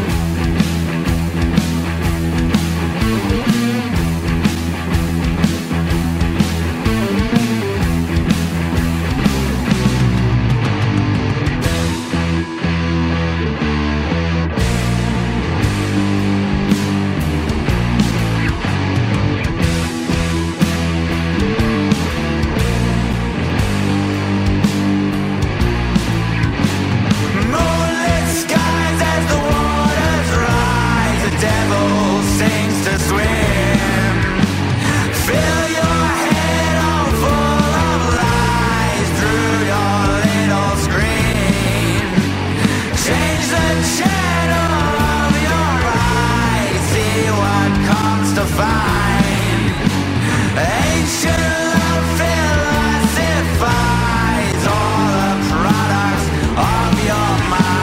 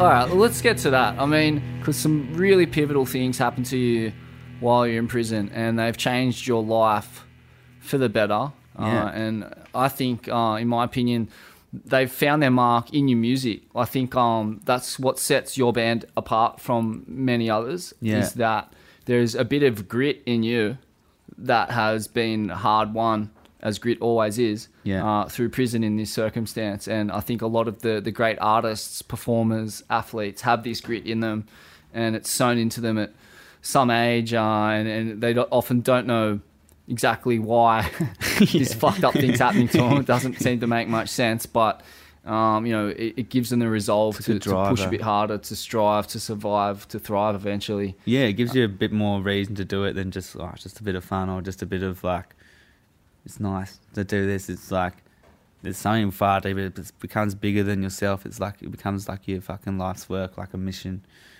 of some like greater importance than, because it's a way for me to express those like deepest fucking negative emotions, and to really express them in like that healthy way of like creation, which turns it into like a real beautiful kind of thing to watch or listen to. And at the same time, it's humbling to kind of, put yourself in that vulnerable place to share that, in the hope that someone else who maybe is going through or been through that can relate and see you as not this fucking person who's higher up on the stage, fucking better. It's like brings you back down to that person, like, oh, you're the same because you go through the same shit on a different, in a different context. But like, that's something I found through, my own journeys of listening to music, getting me through hard times of like, I'm going through this shit. Oh, but this guy I fucking really look up to, like, oh, he's gone through the same shit too. Like, we know different. This person who I can idolise and think is amazing, the same as me, so then I can think I'm amazing as well, and be on the same level and not feel just suboptimal. And like, definitely through, like, whilst I was in there, I had Murray Cook, who's he was in Midnight Oil and Warumpi Band. And this is a fucking crazy story, man. Yeah. So this is where it gets deeply cosmic. Murray Cook from Midnight Oil and the Warumpi Band shows up in jail with this project to record music with inmates. Yeah. And it just so happens that you're in prison at this time and you've just written your first two songs. Yeah. So when I first got in there, I remember the librarian telling me about, this guy Murray Cook comes in and he come around on the 16th of July or something, and he's in these bands and he comes and records music, and they're like, you're a musician, like I think you like that, and I was like, yeah, well, that's when my court date is, so I think I'll be fucking gone by then because I think this is going to be all over. And then he comes in on the 15th, I think. Like they'll chat to him, they'll yarn, and like had a little play around. But then, I think then, it was just like kind of just meeting for the first time, just having a bit of a jam out with the boys, and then the second day. The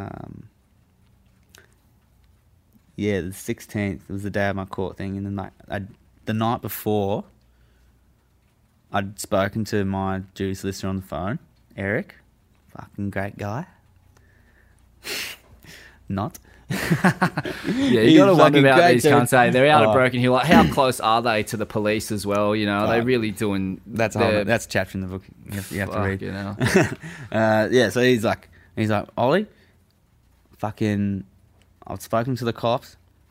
They're gonna drop the supply charge, and as long as you do a deal, you definitely plead guilty to 3 counts of possession, and the supply charge gets dropped. And he's like, you're fucking walking out of there tomorrow, mate. Fucking sorted. And I was just like, are you fucking kidding? I'm like, yes, this is the fucking best fucking news, ever. It was exactly what I wanted.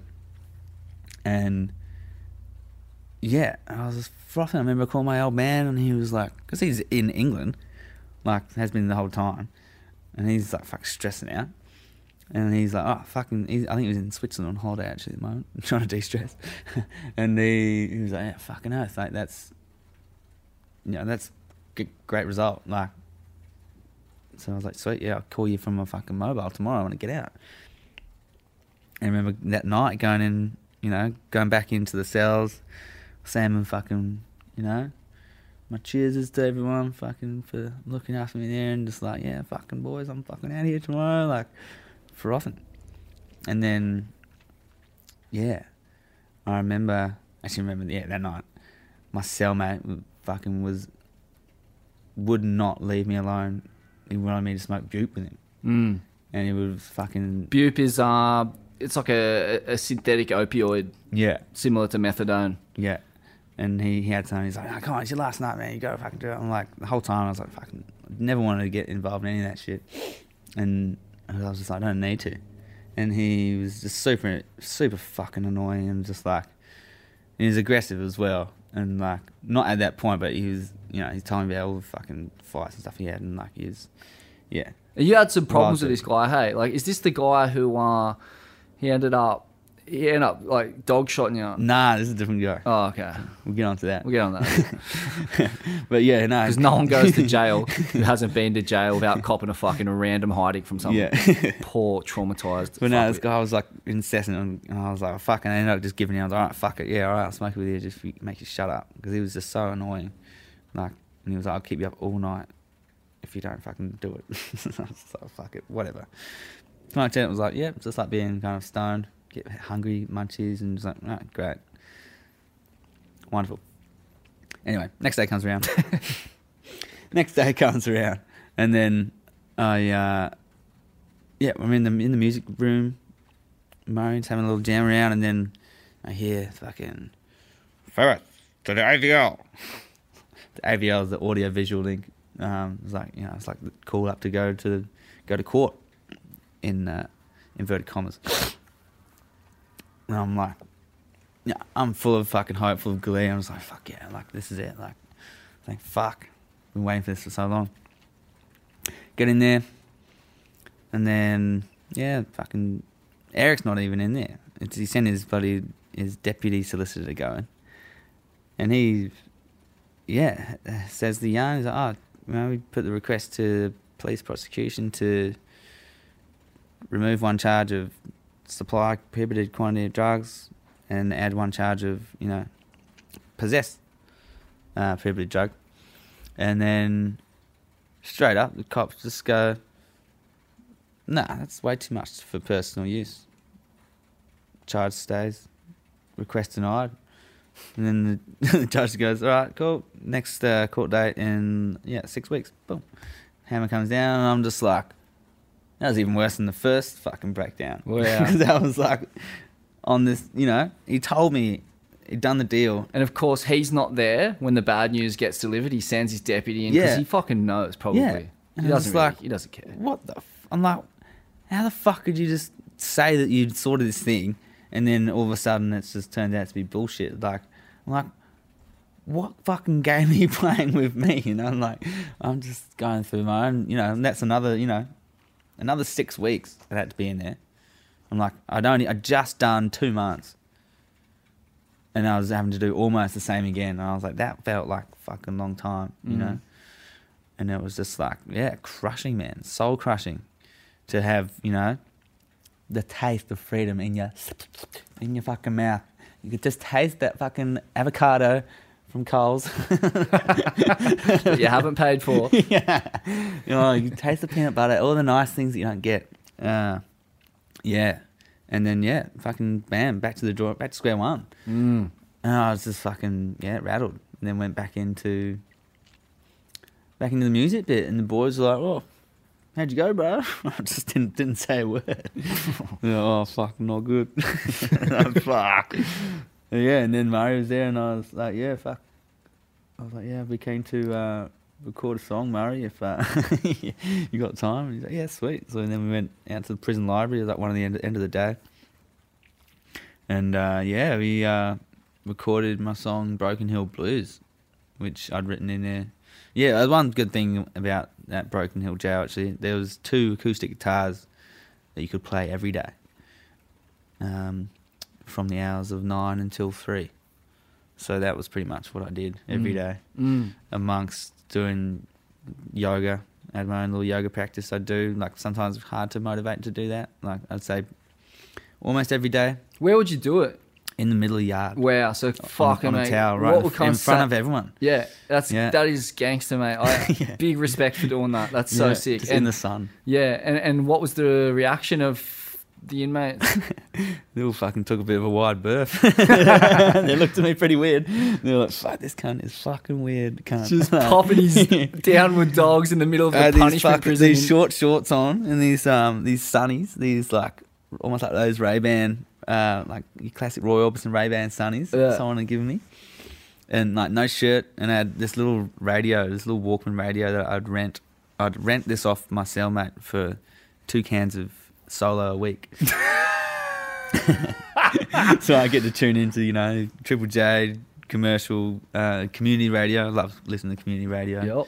Bit of Christian radio and all these other pop shit. Like, it was that was one of my godsends in there, was the guitar, the radio, and doing yoga and like Wim Hof and stuff. Yeah, so you also come across a book that's been written by an investigative journalist. I think he worked for Playboy. I've heard this guy talk on Joe Rogan, I think it was.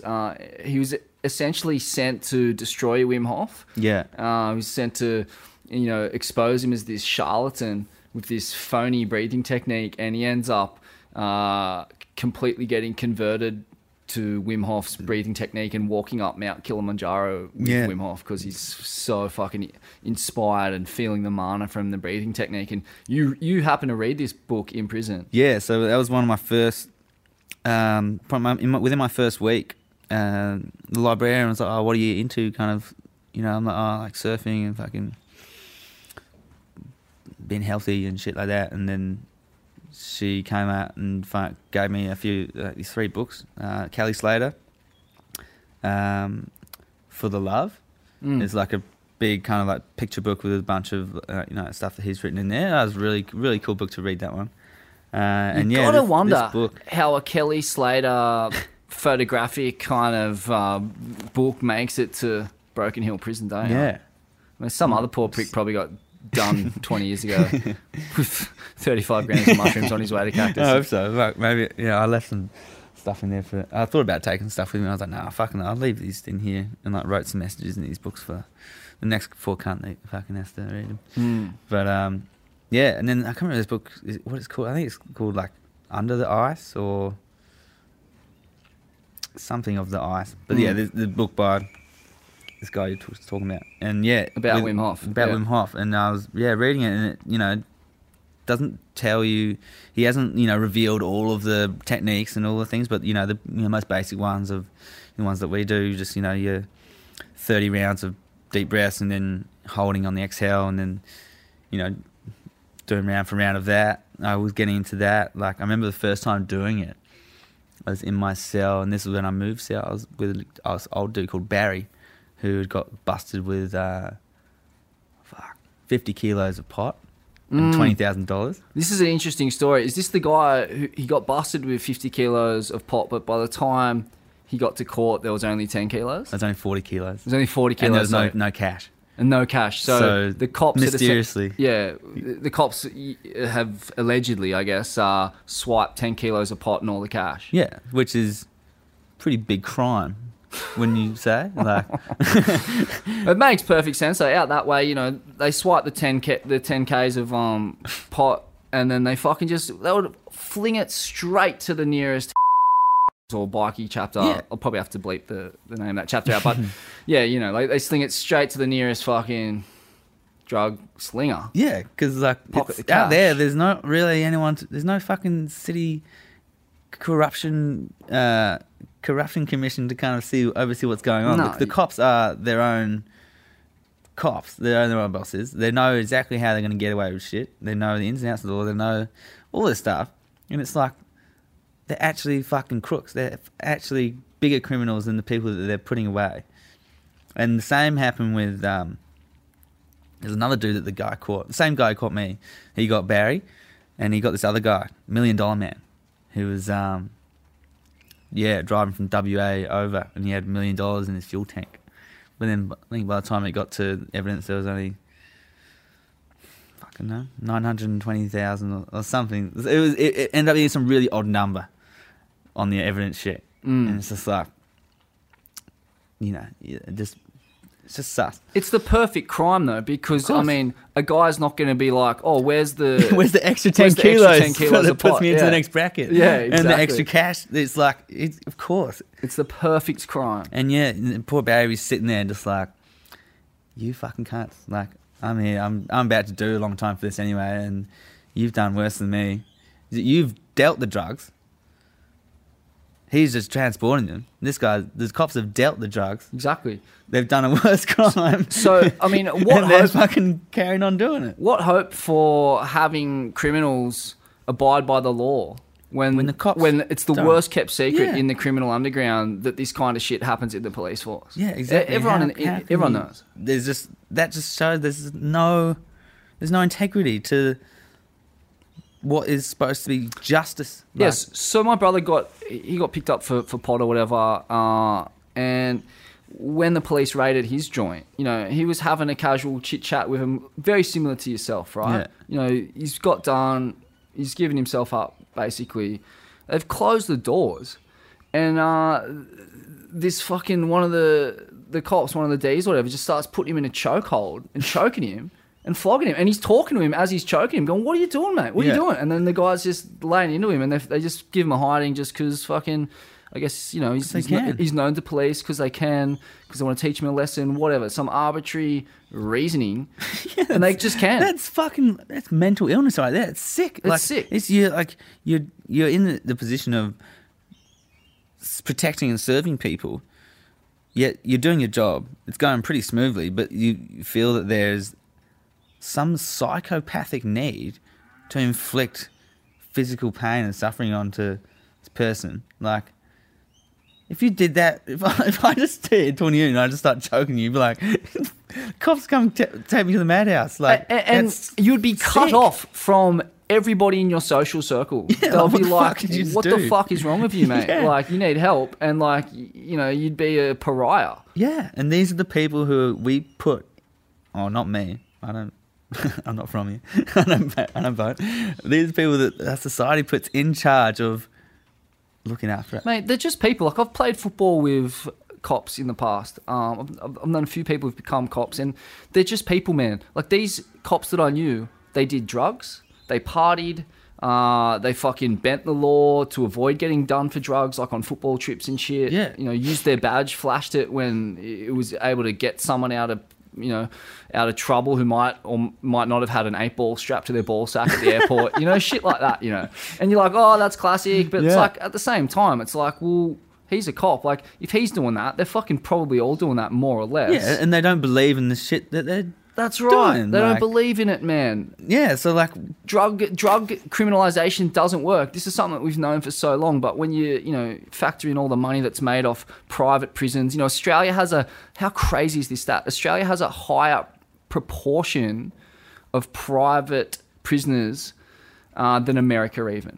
Wow. So like you know what I mean? Like percentage-wise, like they have a greater number of private prisoners, but percentage-wise to the general prison population, we have more prisoners in private prisons than on a percentage proportion basis than even America. Yeah. So it's a big money spinner in this country, man. Don't get it. You know, it costs over $300 a day to keep someone in jail. And I guess they make money off that by giving these huge contracts to the prison provider who then cuts all sorts of corners in delivering that prison service. Oh, and they also get the prisons to do slave labour to produce the meals that you get in hospitals. They're made by prisoners. And they're also fed to prisons. the shittest quality meals you could fucking imagine are also the ones being given to people trying to recover from health problems. And it's all made with money. love. Yeah, made with love. In Broken Hill Prison. You give this food to people who can't complain. There's no Yelp review for your mushroom patty and mixed vegetables that you get from the CIS Correction Investment Service. Correction something service. But yeah, it's just fucking Correctional Industry Services. Yeah, CIS, and they just make all this food. Wow. And it's just like they're making money from it. But there's, obviously you're going to use the worst quality ingredients, the cheapest, because you don't have to tick any boxes for people's value for money. Or you're not going to have, I'm not going to eat that food again. Like, and it's just, that in itself is just like, fucked. All right, so back to the music. So let's hear the track that you made. All right. In prison. Here is Broken Hill Blues.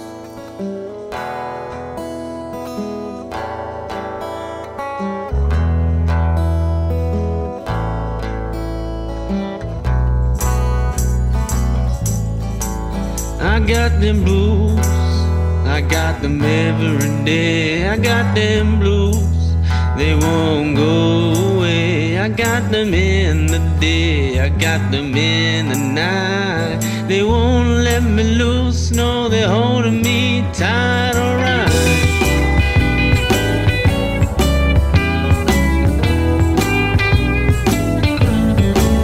I got them blues from Broken Hill. They won't go away, no matter the bill. Gotta keep pushing on until that day.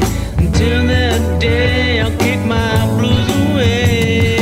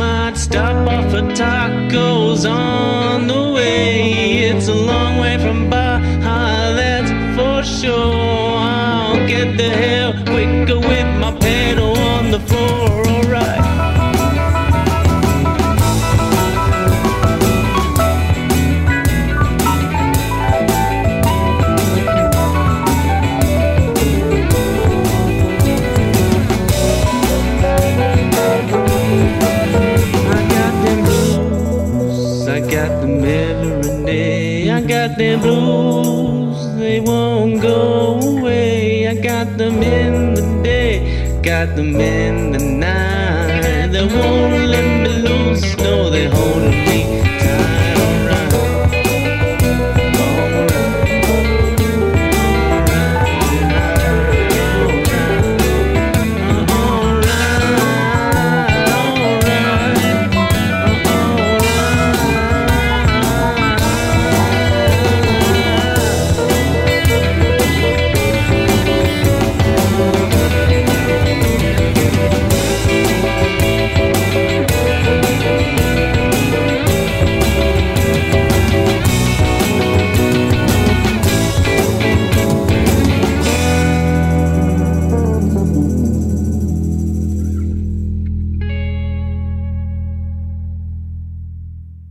So you've survived in prison through music, through Wim Hof. When we do Wim Hof together, I noticed that you've got what I would call a prison style Wim Hof. Yeah. You just fucking half and half until you're fucking numb all over, don't you? Do you know why? Because when I first started doing it, I was like, I felt the effects of it, and I felt how like high it kind of gets you. And like, as someone who kind of, we were talking about this the other day, I was kind of like, at that time, I like enjoyed getting high and feeling those altered states, and like, and I was pushing myself to the point where like I had nothing to hold back from, nothing.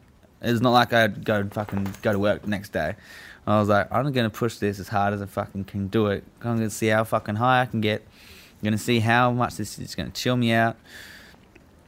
Even, holding your breath to the point of fucking passing out almost, and like there's this one little technique in the book where it says like when you get to that point of feeling you have to breathe, you just fucking tense up every muscle in your body to trick your brain just to overcome that need to breathe for just a few seconds, and then you get this second wind and you just go into this extra little next little zone of just peace and just like quiet, and you're just like it's full psychedelic. Another experience, and it was just like I'm here, I want to get the biggest benefit from this as I can, so I'm just going to push it. And it's good that I mean that would have basically, if not saved your life in jail, it definitely made jail a lot more bearable. And I mean, because like, what were some of the things you're up against in there? Like, talk to us about some of the run-ins you had. And so like, I guess your daily. There's a really interesting story you told me the other day. Yeah, so I'll tell you this one. So I'll tell it again for the people. So I had just been moved I'd moved cells 8 times in total. First I was with Tim, then went to Barry, then went to Mitch, and then went to Walk, and then I went in with Red and this other dude. And what proportion of the prisoners in there are Indigenous? At least 85%. Yeah. So yeah, there's this kind of like black and white kind of thing in there, and I was like very, very aware to kind of not get on the wrong side of anyone, just kind of be chill and be myself, and also not get involved in the shit that goes down. There's fights and stuff all the time. Yeah, what some of the fucking fights you've seen? I saw a massive black dude fucking smash a screw with a wooden mop handle. That was interesting. I was like 3 feet away and seen him getting like dragged out the door. The screw was getting dragged out the door? No, the con. That guy he literally just got picked up for like some kind of quite minor thing, and then like whilst he's in prison he fucking assaults a guard, so like he would have been out in probably like a few weeks, and then now he's going to be in there for like 2 years or whatever goes down after that. But so I got shifted around cells. Some were like disagreements with people, some were like people's cellmates had left, and then they kind of try and put you with people you get on with, and then blah blah blah. And I was once with the kind of head honcho of the jail, and then he wants to have his own space. Yeah, what was his deal? Well, how did he become the head honcho of? He was like the Indigenous nominator, the Indigenous kind of they're there for white, and a Indigenous guy who's kind of like they'll talk to the guards, and they have like a meeting once every month or 2 months, and they'll just be their spokesperson, I guess. And I also think he was kind of running the kind of drug. I mean, not even allegedly. Like this is, you'd see lots of people giving him their fucking sweets and biscuits and you know, soft drinks and stuff. Like it's the kind of like the prison trade system for like drugs coming in, and like there's a huge organised system around drugs coming into the jail as well, like bute and pot and tobacco, and some of it's coming through the guards, some of it coming through people within having visits, you know. That was one of the things that struck me about Junee prison. Like, I'll never forget this. You go down there, they run a dog pasture, and then you're sitting in the visitors' room, and, you know, there's no petition or whatever. You're just sitting in there. And I think this was maximum. I can't remember. Someone will correct me on that. But we're sitting in there, and fucking I look across, and this chick who's visiting her boyfriend in jail is sitting on his lap, and they're just making out. And I'm just like, and no one seems to have a real problem with it. Yeah. Goes on for a bit, and eventually she gets the tap on the shoulder and is like, you know, fucking you can't do that anymore. But like, if that's the level of intimacy that's allowed, the ability to exchange drugs, even by doing that, having it in your mouth and putting it in their mouth. That's exactly how it happens. Yeah, let alone fucking a million other ways. But yeah, it was so sloppy. The like policing of drug exchange between the general public and the prison population. And my mum's actually been to prison briefly. Really? Yeah, not for much. It was just for parking fines back in the day. What? Rack up like thousands and thousands of dollars in parking fines, and then Go to jail for a month and clear. No them. way. Yeah, they stopped it because I think someone got beaten to death while doing that. But she went away for, I can't remember how long, but one of the people inside was what she calls, my mum's pretty woke, but you know, this is the prison terminology, the head kind of bull dyke of the prison, you know, your classical butch-as, staunch lesbian who ran the yard, and she happened to be from mum's hometown, and whatever, like over the course of the time they became close. And then when mum was leaving, the lady's like, you know, Ange, would you consider bringing some drugs back in for us? Yeah. And mum was like, oh, I'm sorry, like I can't, I'm not going to do that. And she's like, fucking good on you. don't ever look back at this joint. Like, sick. Yeah, that's what happened to me when I was leaving as well. The guy was like, can you fucking go to this person's house and get me a fucking mobile phone and throw it over the fence? And then I was like, oh, I mean, I could, but like, don't really want to. Like, I kind of want to get the fuck away from here as soon as I can. And blah, blah. And then someone else was like, yeah, fucking don't do that. Just fucking go. I was like, yeah, fucking oath. But yeah. So where were we? Well, just prison. Oh yeah. shenanigans. So yeah. So we're talking about the Yes, walk, I mean, the walk. Yeah, the walk. Yeah. So he was a head honcho. He was a nice dude. He was in there fucking, you know, he was serving like 5-6 years or something for fucking manslaughter. I think he was in there for. He was coming to the end of his sentence. So he basically killed someone. Yeah. Yeah. And yeah, he was my cellmate for a bit. And I remember, yeah, it's kind of weird when you're in the bunk above someone who's like the head dude and you're just trying to do Wim Hof. Just like, he's like, the fuck are you doing, bro? I'm just breathing. I'm just doing some breathing exercise. And like, oh yeah, fucking whatever, can't. I'm trying to sleep. Like, you know, you get me, like, no one else wants to join in this shit. No one else has even like a curiosity of wanting to kind of get on that. I remember one time I made a poster and I was like, yoga class in the yard.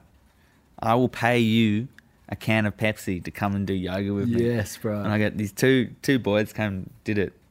And they fucking loved it. They did it one time and they were like, you know, stretching out. And then they never did it again because everyone took the piss out of them. Yeah.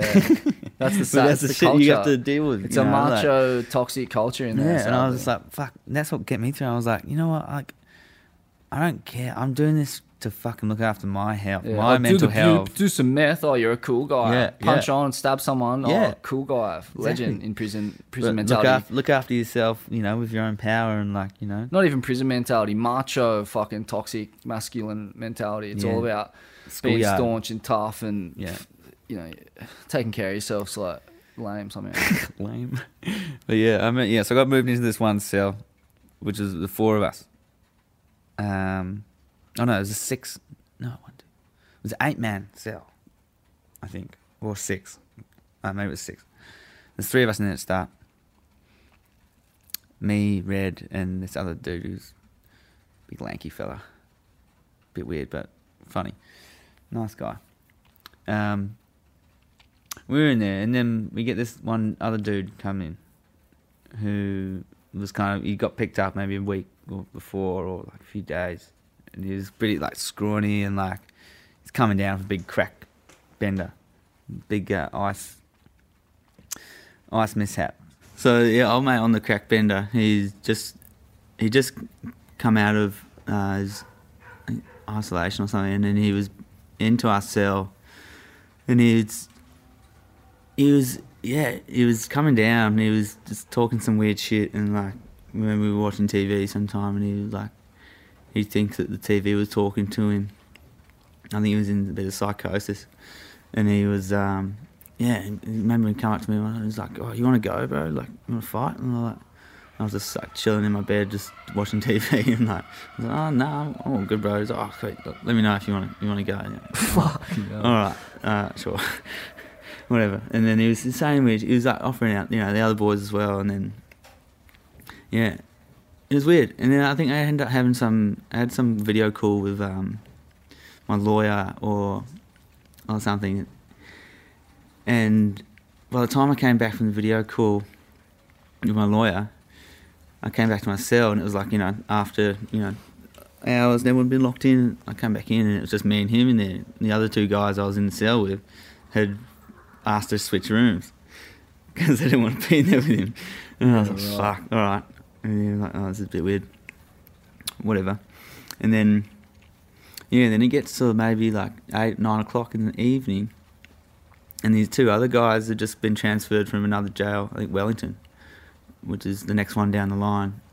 Apparently pretty rough as jail, like maximum security, big jail. Yeah, near Dubbo. Yeah. Another big Indigenous community around Wellington, and I imagine in the jail system.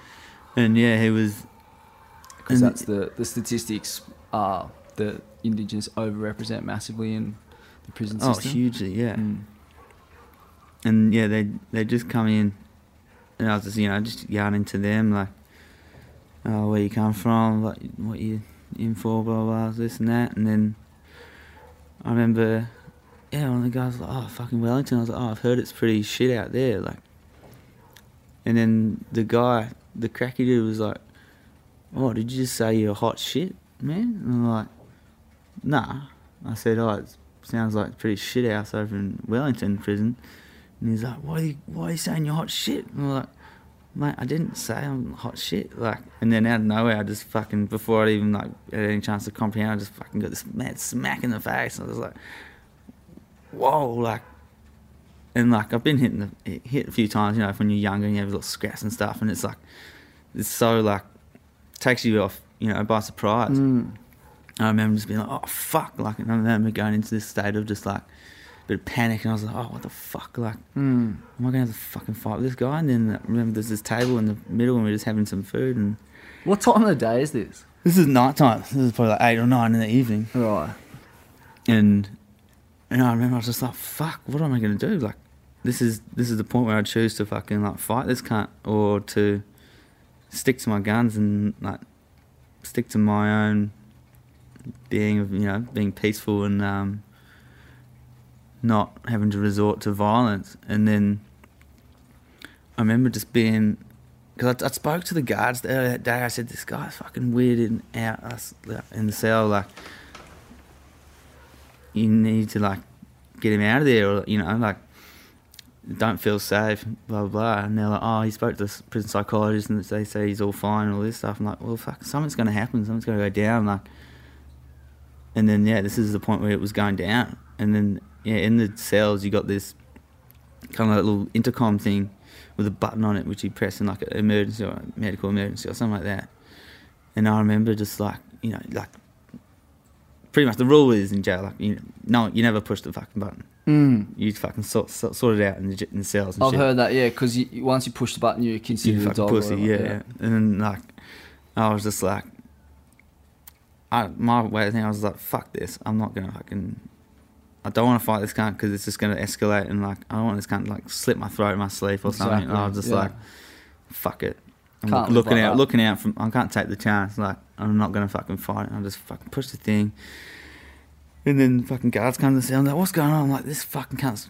You know, this guy's fucking off his head. Like, I was like, get me the fuck out of here. Like, and then I opened the doors, and then, like, you know, I walked out and went into, like, the bit where the guards are. And they come in there, you know, I was out there, and they come in there in the cell, and they would have chat to him, like, they were like, what's going on? And then apparently the guy was like, yeah, he was talking shit, so I fucking smacked him. And so then, like, that was him admitting to them that he, you know, had been violent, and, you know, he hit me. And then I remember being out there, and, like, you know, and then you hear all the fucking commotion going on the other side. Everyone's like, oh, what's going on? Everyone's like looking at their little gaps in their doors, and like, rah, like, everyone, the whole fucking the fucking jungle starts, you know, making noise. What's happening? Fuck yeah. All the caged animals start squawking. Yeah.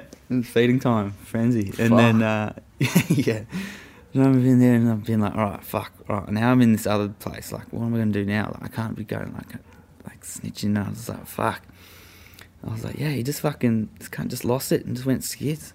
And, like, and then they fucking sent me to the nurse's office. And I remember as I was waiting to go out, they were waiting to take me out to the nurse. So my mate Tyrell put his thing down, and he's like, what's going on? And I was like, and he was just like, he mouthed to me, he, like, you know, like he's like, don't say fucking anything. Like, you know. Don't dob on him. Yeah. Which was like, you know, and I was like, all right, this is kind of serious. And I knew, like, the seriousness, and I was like, fuck, you know. Because I'd seen the repercussions of the guy who was in the cell with me before, Red. He got beaten the fuck out of a few days before because some people thought he'd snitched on someone. I know he wouldn't have. But, like, you know, when there's a rumour, there's no getting away from it. And, like, Wow, that's all it he takes. got his head kicked in. His fucking face was all out here. And, like, I was just like, oh, God, like, this is what you're dealing with. That's heavy. So, yeah, I went to the nurse, and they're like, what happened? And I was like, nothing. They're like, oh, okay, cool. Send you back in. And then I went to the guys, like, you got to put me in another cell, like, with someone else. And then they put me in this other cell, which I moved to for, you know, another few weeks, and with some people who I kind of knew. That's hard though, because, you know, the way you get put in another cell is by dobbing. So if you don't dob, you don't necessarily get the different cell or get put on protection. Yeah. Yeah. Yeah. Like, somehow you convince the screw to still Yeah, let you out of I that was just cell. like, I just, my story was like, Because you that's know, an incentive to dob, the isn't guy it? was going nuts. Like, I just didn't want to be around it. And, like, somehow, word didn't get out that I'd fucking dobbed on anyone or anything like that. And, like, I managed to fucking, yeah, get myself out of the shit without reaping the consequences of going against, you know, inmate prison law kind of thing. And, yeah, then, like, afterwards I was, like, fucking a bit on edge, like, you know, whenever I see this guy, because he ended up getting put in isolation for a few days after that while he's still coming down off his bender. And, yeah, then, like, I was like, fuck, you know, he'd come to my room and, like, oh, can I have some milk and shit? And I was like, yeah, bro, fucking sure, like, have some milk. And I was just, you know, being kind. Being nice to this person who's obviously fucking pretty fucked up. That's not that water. Yeah, bro. And, yeah, and then nothing ever came of it. And I remember people saying, oh, you got to fucking stand up for yourself, and you should bash that cunt and all this stuff. And I was just like, I'm not going to do it. Yeah. No, you chose the right path, man. Holy shit. And full credit to the breathing technique and, you know, the yoga for keeping you in a clear mind and not... Fuck, mate, you had to thread the needle there. You had to thread the needle. Yeah, and be real careful about, you know, your reputation. Because, you know, once you've got a reputation or people can't trust you, then you're a dog. You're hated by everyone. Wow. No matter what. And then, yeah, I mean, a few weeks went past, and, like, it was probably another 4 weeks or so, and I'll just keep being nice to this guy and like never brought anything up again. And I remember he came into my room one day to ask for some milk, and I was like, yeah, fuck, sure, man, have some. And then afterwards he was like, oh, yeah, fuck, real sorry about that shit happened before, man. I was real scat, and I was like, all this and that. And, you know, he kind of levelled himself out by then. And I was like, in the back of my mind, that was what I was hoping for, that he would kind of come around and I wouldn't have to go the other way to kind of resolve the situation. And it was just like, you know, it came back to me and was like, oh, yeah, like, you know, it's all good, like, did the right thing. And yeah, that was that little story. That's such a wild story. I mean, far out. Like, just, it's like a test. It's like, how's that coughing? Were you eating those coconut flakes? No. Fuck, man. Oh, I swear they just durry. get so stuck in your throat. You know, maybe we're just dying of a fucking cold. The wind just turned and went so psycho west, and it's freezing. We're both in shorts. It was so hot all day. Sitting in this garage. Yeah, man. Fucking hell. You had to thread the needle. And it's like a test. It's like, whose law do you abide by? The law of the prison or the law of the police? And, you know, so far you should have learned by now that you can't trust in the law of the police and the law of the prison guards to keep you safe. Yeah, yeah. Like, it's a fucking farce. So, you know, I guess better to acknowledge the immediate law, which was the prison law. That was the law that was going to sting you quicker than the fucking other law. I mean, I had to stay by the law of myself as well. Just, just being peaceful. Being peaceful is, bro, like, the more you stay peaceful, the better everything gets, and always is. And, like, you know, it's like yeah, you look at what someone like Gandhi accomplished through peace. Like, he didn't fight. He just fucking told everyone to just sit down and do nothing. Like, they can, they can, they want to really keep clubbing people on the ground who are just sitting there. Exactly. Like, how you know, and, you know, they got rid of Britain from India doing that, just sitting there, not fighting it, being peaceful. It takes a certain kind of person to really beat down on a man of peace, and even that will get old pretty quick, I reckon. Like, yeah, and people will always back up, because I think like you see what happened within Australia over the last couple of years. You know, people being peaceful and stuff during the protests and stuff, and you know, you witness old grannies getting fucking pushed around for going for a walk in the park and like having a coffee, and like, yeah, soon enough the view of the public towards the police just got to the point of like, yeah, what's going on? Like, these people aren't doing anything. Like, you know, you see old Doris getting fucking, you know, getting bashed by a cop, and there's anyone's grandma can relate to, like, oh, they're just like me and the cops are treating them like this. Like, something's wrong. What was that example? Oh, just like the police brutality and stuff within... To old ladies? Yeah. Within, you know, all the COVID kind of laws coming through, and them just getting way out of hand of their, you know, positions of power, and using, you know, violent force to enforce things which, you know, they're turning normal people into criminals.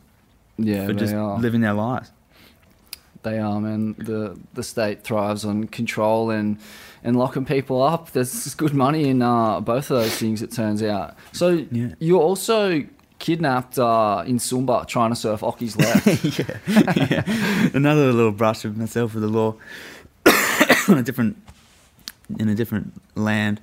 So this was like probably a year or so before the jail experience. I'd gone to New Zealand to do a little snow trip, catch up with some mates over there after being away for a while. I went over there, and then it was also like the first kind of time going back to my old kind of life after my mum had died, and kind of expecting things to kind of be the way they were. But then, you know, I was like, oh, just get back to New Zealand, everything will be fine. And got back there, and then I went into a big depression because, yeah, things weren't the way they were, and there was still, you know, this pain and grief going through. I was expecting to be there for a couple of months skiing, and then the snow was a bit shit. So then I was with my mate Shay, who he was going through some women troubles at the time, and then I was seeing this chick over there before my mum died, and then, you know, it became apparent that, you know, that relationship wasn't going to work out. And then we were just like, fuck it, like, what do you do when life gets tough, man? You just fucking go to Indo and get some barrels and you fucking get back on the good parts. So yeah, we were like, fuck, let's go to Indo. Tried and tested, my friend. Tried and Never tested. fails. Never fails. So yeah, I went back there and we went to Indo and hung out in Bali for a little bit, and then we were like, yeah, we want to go for, you know, not stay in Bali, not get stuck into the vortex. So we went to Sumbawa we rode out to Sumbawa on the little scooters for a couple of weeks. Scored some mad waves over there, Scar Reef and Super Sucks. And yeah, had a fucking hell time. And then we were like, we went back to Bali to see a mate, and then we were like, all right, we want to go somewhere else. Let's go to Sumba. I'd always seen it on the map and like thought, yeah, fucking probably some good stuff over there, but you never really hear too much about it. So we get over there, we flew over, and we stayed at this little surf camp run by this local guy. He was just building it, and yeah, he used to work as a security guard for the Niha resort, where Ocky's Left is, this multi-million-dollar fucking place, which is costs $1,000 a night to stay there, which is, you know, right in front of Ocky's Left. It's an iconic joint. Like they fully privatised the wave, and I guess it's frequented by, you know, like Silicon Valley tech bros and whatnot. People that other and you have really to, rich people. So how's it? You got to pay $1,000 a night, and you got to pay $200 to book a session on the wave. Fucked up.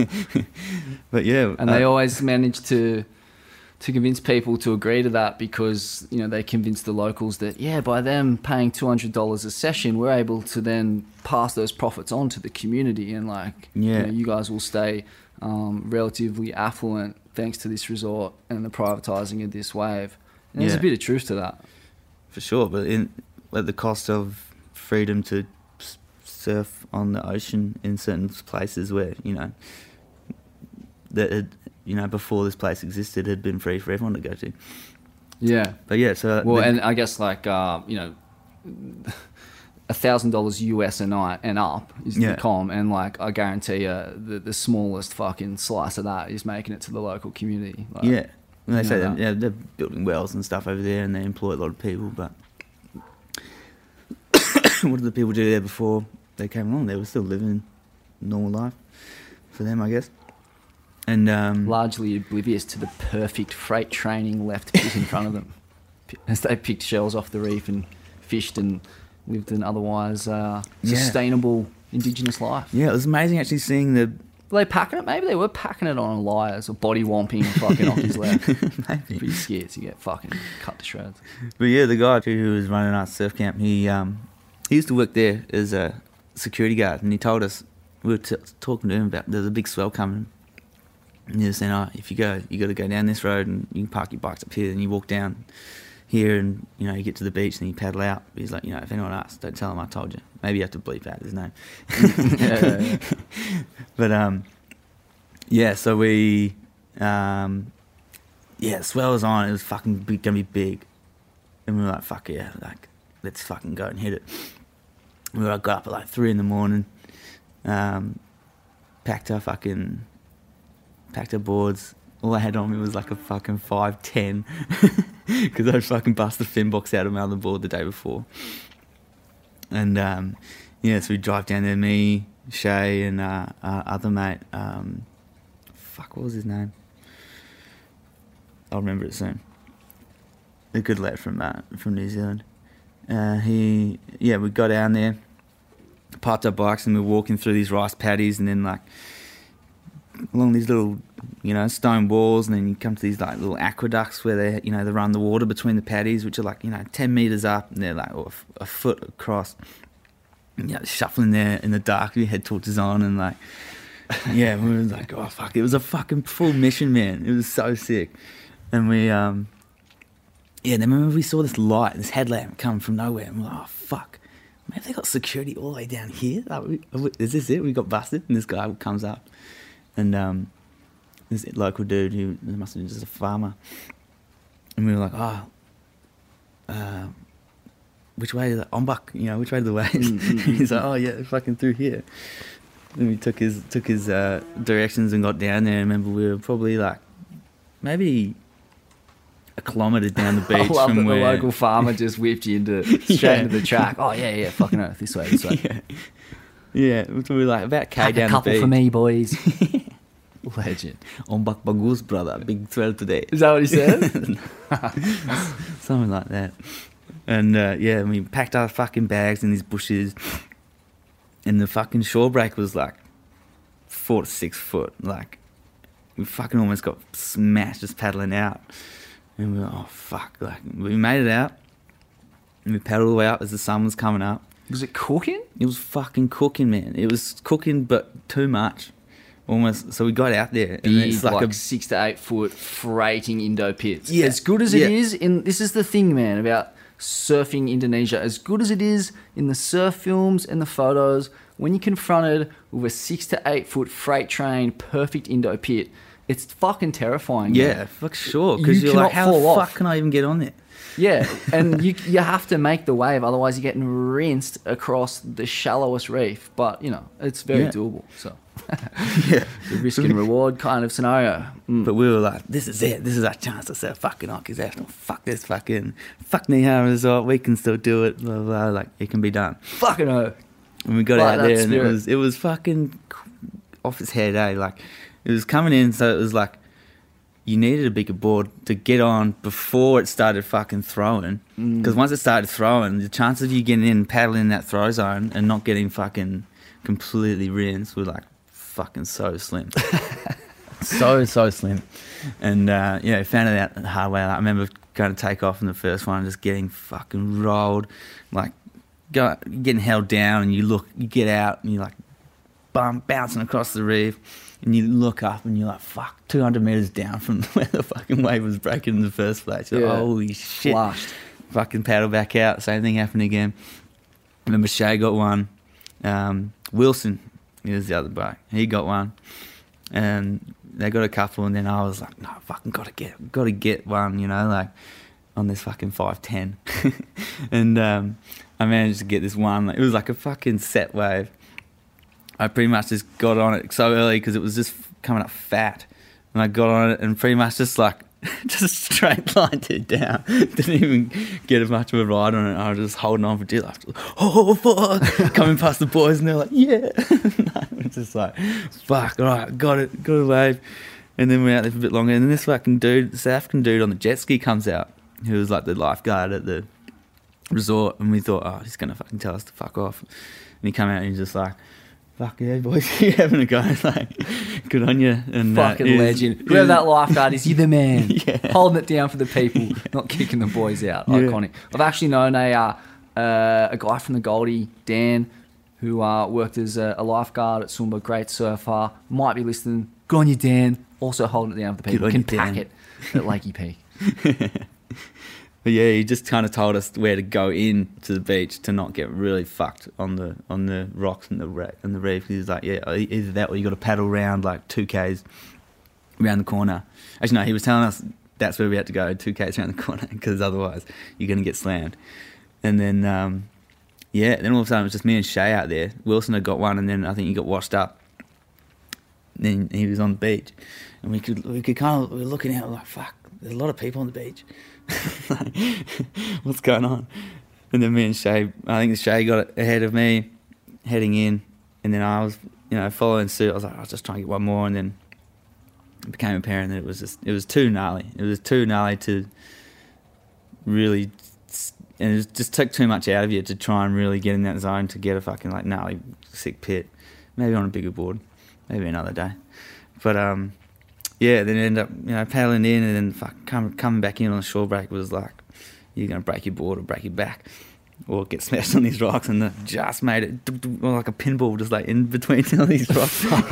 Got into the beach, and I could see there was a lot of Indos on the beach, and our mates. we got there. Tidak bagus teman. Tidak bagus. There was a lot of angry people because they'd found our bags, our board bags and stuff, like K's up the beach. They had them there, and they were like, there was probably like 10 of them. I got a photo actually somewhere, and yeah, and then the manager of the hotel was there, this English dude, and he was furious. He was just like, I'm fucking sick of this, like fucking third time this week. These guys trying to come down to surf these waves and you're not allowed, blah, blah. And he's like, no, I fucking had enough, like, you guys come with us, like, and they pretty much were like, yeah, you guys are like under arrest. And these like 10 Indo Sekis all there. And yeah, What were they packing? Some big old swords? Yeah, so on Sumba, pretty much all the guys have these big machetes. Everyone walks around with these big machetes. So yeah, we were just like, fuck. Just getting frog marched out. We're not gonna fucking get away from this situation. Like they're not just gonna let us walk away. So yeah, the frog marched us up the resort, and you know, all these like people are staying there, like walking past, like, what the fuck? Like there those guys who are surfing. And they took us into like this back room at the hotel, and they're like, come on, give us some water and stuff. And they're like, and the manager of the hotel had called the head of the cops and the head of the army, who kind of like patrolled that kind of part of the island. Wow. And they're like, yeah, they're coming down. They're coming down to rain justice. Yeah, for a bit of backsheesh. Yeah.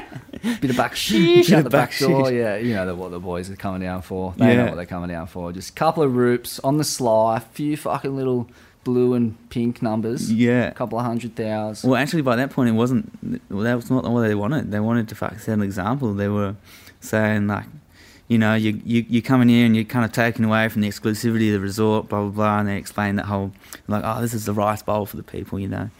And, you know, we just can't have you guys come and expecting you can just come and do this, you know. So, and he's like, well, you actually trespassed on the resort when you kind of came back in from the surf. Because where we paddled out wasn't the property of the resort. But where we came in, we were trespassing on the beach. So, like, yeah, and so, you know, Max, you know, you can get sent to jail here for 2 years for trespassing. Could you have come in at the other spot? We could have. Oh, you blew it. Why didn't you do that? Wilson went in first, man. We couldn't leave him. Oh, what an idiot. We're not just going to leave on the beach. But Definitely yeah, even if we had come in the other spot, they would have been there waiting for us. You know, they weren't happy. You definitely don't paddle up on the private beach of the fucking giant megalithic resort right there. Yeah. But then, yeah, they were like, you know, what are you going to do to, you know, who told you about this place? Who told you where to come? Where'd you park your bikes? All this. And then these the two cops that came down with these kids in hoodies on the back of a dirt bike with a fucking AK-47 on his back. True. Yeah. And that was the cops. And then, yeah, the guy in fucking this army gear would come down. And yeah, we were just like, dude, like, we just fucking... We're not here to take away. We're not here to fucking fuck these people over. We're just here to surf. Like, and that's it. Like, and we had no idea about all this, all this exclusivity, these rules, blah, blah, blah. We didn't see any signs, you know, we just paddled out from down there and whatever. And then, yeah, this dude made us, he typed out these little contracts. It took all our fingerprints and made us sign this waiver that said we'd never return to the Niha Resort unless we were paying guests. Duh. And if we did, then we would be, you know, bound to the full extent of the law. Yeah. And yeah, and then in the end, the guy from the army ended up giving us a ride to our bikes. Oh, perfect. let us go. There's such nice people indoors, even when there's some, you know, neo-colonial superpower breathing down the back of their necks. They're like, kind of still having a laugh. Like, it's all a pantomime. Like, no one knows the corruption pantomime better than the Indonesians. Yeah. But mate, it's wild. But it's funny because I wrote that story down when I was in jail. When I was in there, one of the things I did to kind of keep me from losing myself, losing who I was to write these stories of cool shit that I've done and remember like what I was about and like, not believe the environment that I was in of being, you know, a worthless piece of shit criminal, and not to kind of get into that mindset, because every day you're treated like that. You're treated like you're not to be trusted. You're treated like you're a bad person. You're treated like, you know, you're not worthy of your freedom. You're not worthy to be crushing your within morale. the world. So I had to just tap into my memories and remember like all this stuff and all this, the life that I'd lived up until then, to kind of keep me going. And like writing, it was so therapeutic, so fun, man. That's rad, man. Yeah. Fuck, that's really interesting.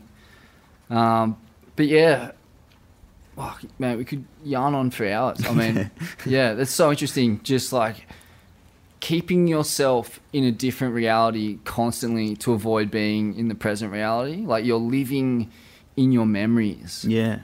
To escape the present. And like in some ways, like that's like a diabolical mental health plan, you know what I mean? Yeah. In the real world. Yeah. Like if you're constantly living on memories, it's, you know, that's what they tell you is like the opposite of being present, I guess. For sure, living in the past. Yeah, living in the past. But for your present day reality, living in the past was the safest place and the best place to be. And fuck, man, it's just insane how the prison system crushes your morale, crushes your spirit, crushes your sense of self. Like, yeah. It makes you think that you are a worthless, miserable lowlife. It takes people who were already heavily traumatized from abusive homes, from drug-addicted parents who may have been sexually abused, molested, raped, people who had no choice in life, who were getting fucked from the moment they come out the womb, and it puts them in a situation that is prison that essentially just tells them, reinforces all of that and only multiplies it. Yeah, and it's a PTSD factory. Yeah, That's it what is. prison is. It like, is. It is. It's taken me a long time to kind of recover from. I've noticed so many triggers going off in myself. Even, you know, back in the free world, like there'd be times where I'd be in certain situations, being told what to do, or like, you know, just in certain things that happen, and you're like, you go into feeling this immense stress and immense like stuff which is kind of irrational for the situation, and it takes me a long time to unpick like, oh, it's because last time I was in this fucking zone of being, you know, controlled, told what to do, and, you know, had my freedoms limited. I was in jail, which was a very traumatic experience, very stressful, and it brings on, you know, your body remembers that stress. Like going through COVID and stuff, having the lockdowns and like having that big fear of the cops and everything was just like that was kind of my healing, was like dealing with that. It was like so confrontational, like that whole thing repeating itself. I feel like I'm in prison, but I'm free. So how can I fucking, you know, well, the prison, rise above it? The prison is the condition of PTSD. That's the prison, man. You know, I was diagnosed with complex PTSD, and you know, after reading the book, The Body Keeps the Score, like up until I read that book, I didn't even think it was a legitimate condition. You know, I used to think of PTSD as being a bit woo-woo and like, oh yeah, like never gave it two thoughts. And then, you know, when things started getting tough and I started looking around for answers, and I was like, I started tallying up all the times I've been knocked out, and you know, there was like three or four like loss of consciousness and 12 to 15 like concussions, and like started to, you know, analyze the reasons around why I'd been concussed or knocked out that many times, and I started realizing like, and then like starting to map that onto the childhood stuff, you know, the kind of broken, pretty violent upbringing, and like you start to kind of map it all together, and you're like, oh fuck, maybe there is something to this PTSD. And then you read the book. I think it was actually a psychologist who first introduced me to the PTSD in a, you know, a theoretical sense. Like she explained to me what it was. Yeah. And then encouraged me to get this book, The Body Keeps the Score, and I started reading that book, and I can't finish it because it becomes it's so brutal, and the studies and the scientific literature is so resolute, and the health outcomes are so bad from PTSD that by reading too much of that book, it started to make it seem like it was almost inevitable that I would end up like that. Yeah. And that was like that's a horrible way to think. For sure, I've had the same things, like, you know, yeah, you read a lot into, you know, stuff that kind of can be very much apparent in your situation, and you don't want to kind of become a victim of that. And like, no, you got to use it as motivation to improve your life and adopt healthy behaviors. But you know, and it proved that. But at a certain point, it tips from motivation into fear. Those things are kind of like fear and motivation are almost closely related. Yeah, for in a sure. lot of ways.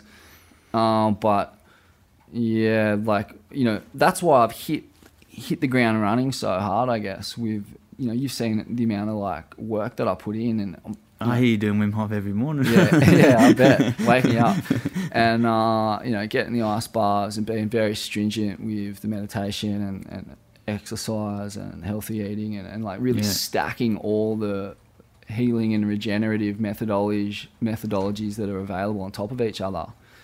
And that's because I read that book and it scared the fucking shit out of me. And you know, what I can tell you about PTSD that you probably already know, but the listeners might not, is that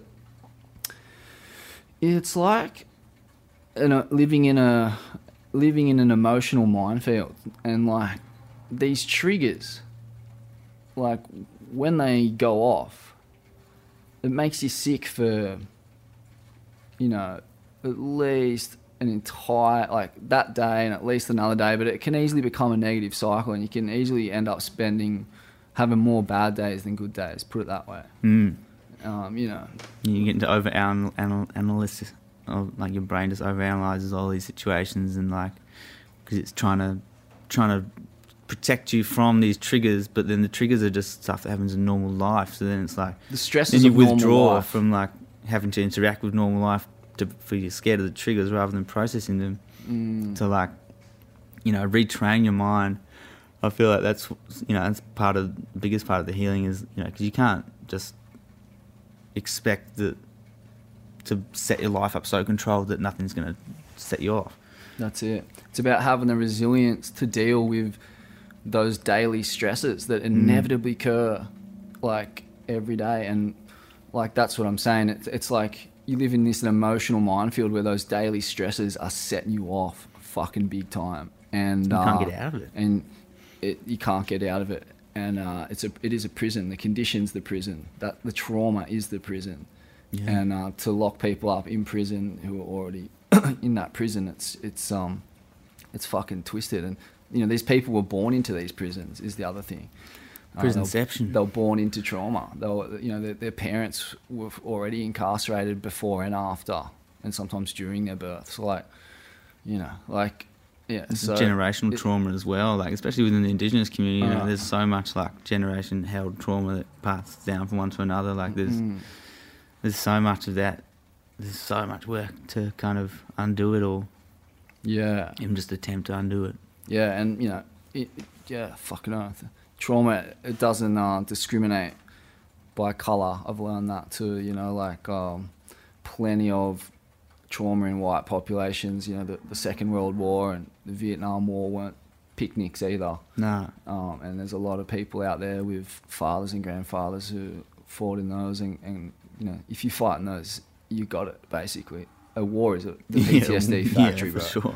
Yeah, You can tell. it's so it's a gnarly thing, but you know, there's a lot of good literature coming out about MDMA as a really good 2 doses of MDMA can cure like 2/3 of PTSD. Crazy statistics coming out of the MAP studies in New Zealand, Israel, Canada, and somewhere else I've forgotten. But I've had one course of MDMA as a PTSD therapy, and I'll try and get the doctor. You know, this guy was such a high-end medical professional, and the service he provided was so amazing, and it was all completely underground, and I won't reveal anything more than that. But you know, it is accessible. If you ask around at freaking a yoga place or a health food place or whatever, like there is these underground people working in the community who are fucking amazing, and you know, Godspeed to them. They're providing a incredible pure service.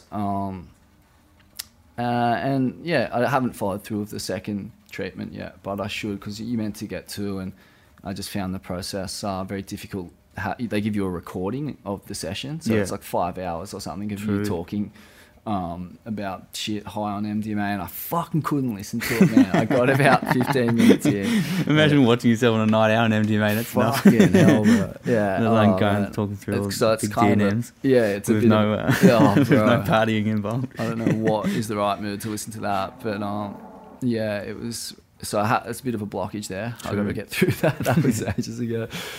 But man, I guess the thing is, best of luck with your journey on that. I can only recommend. It's a very common condition, PTSD. It doesn't take a whole lot to generate it, and there's levels to it.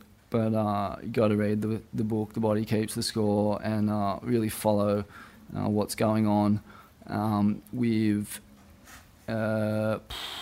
like what's happening with the MDMA trials is really interesting. You can follow that through the MAPS, MAPS, that organisation.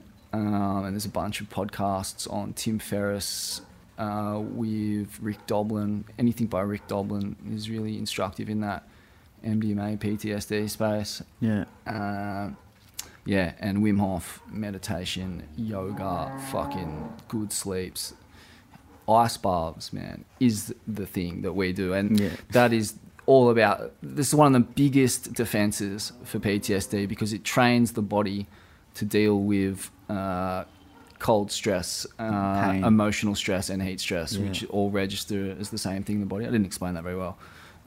Yeah, so if you're training yourself to deal with cold stress by sitting in ice, you're training your body to deal with emotional stress. So when we get triggered, our bodies don't flush with cortisol. We don't go into the fight and flight mode. We don't create that intense biochemical surge of toxins that leaves us sick for 1 to 2 to 3 to indefinite amount of days.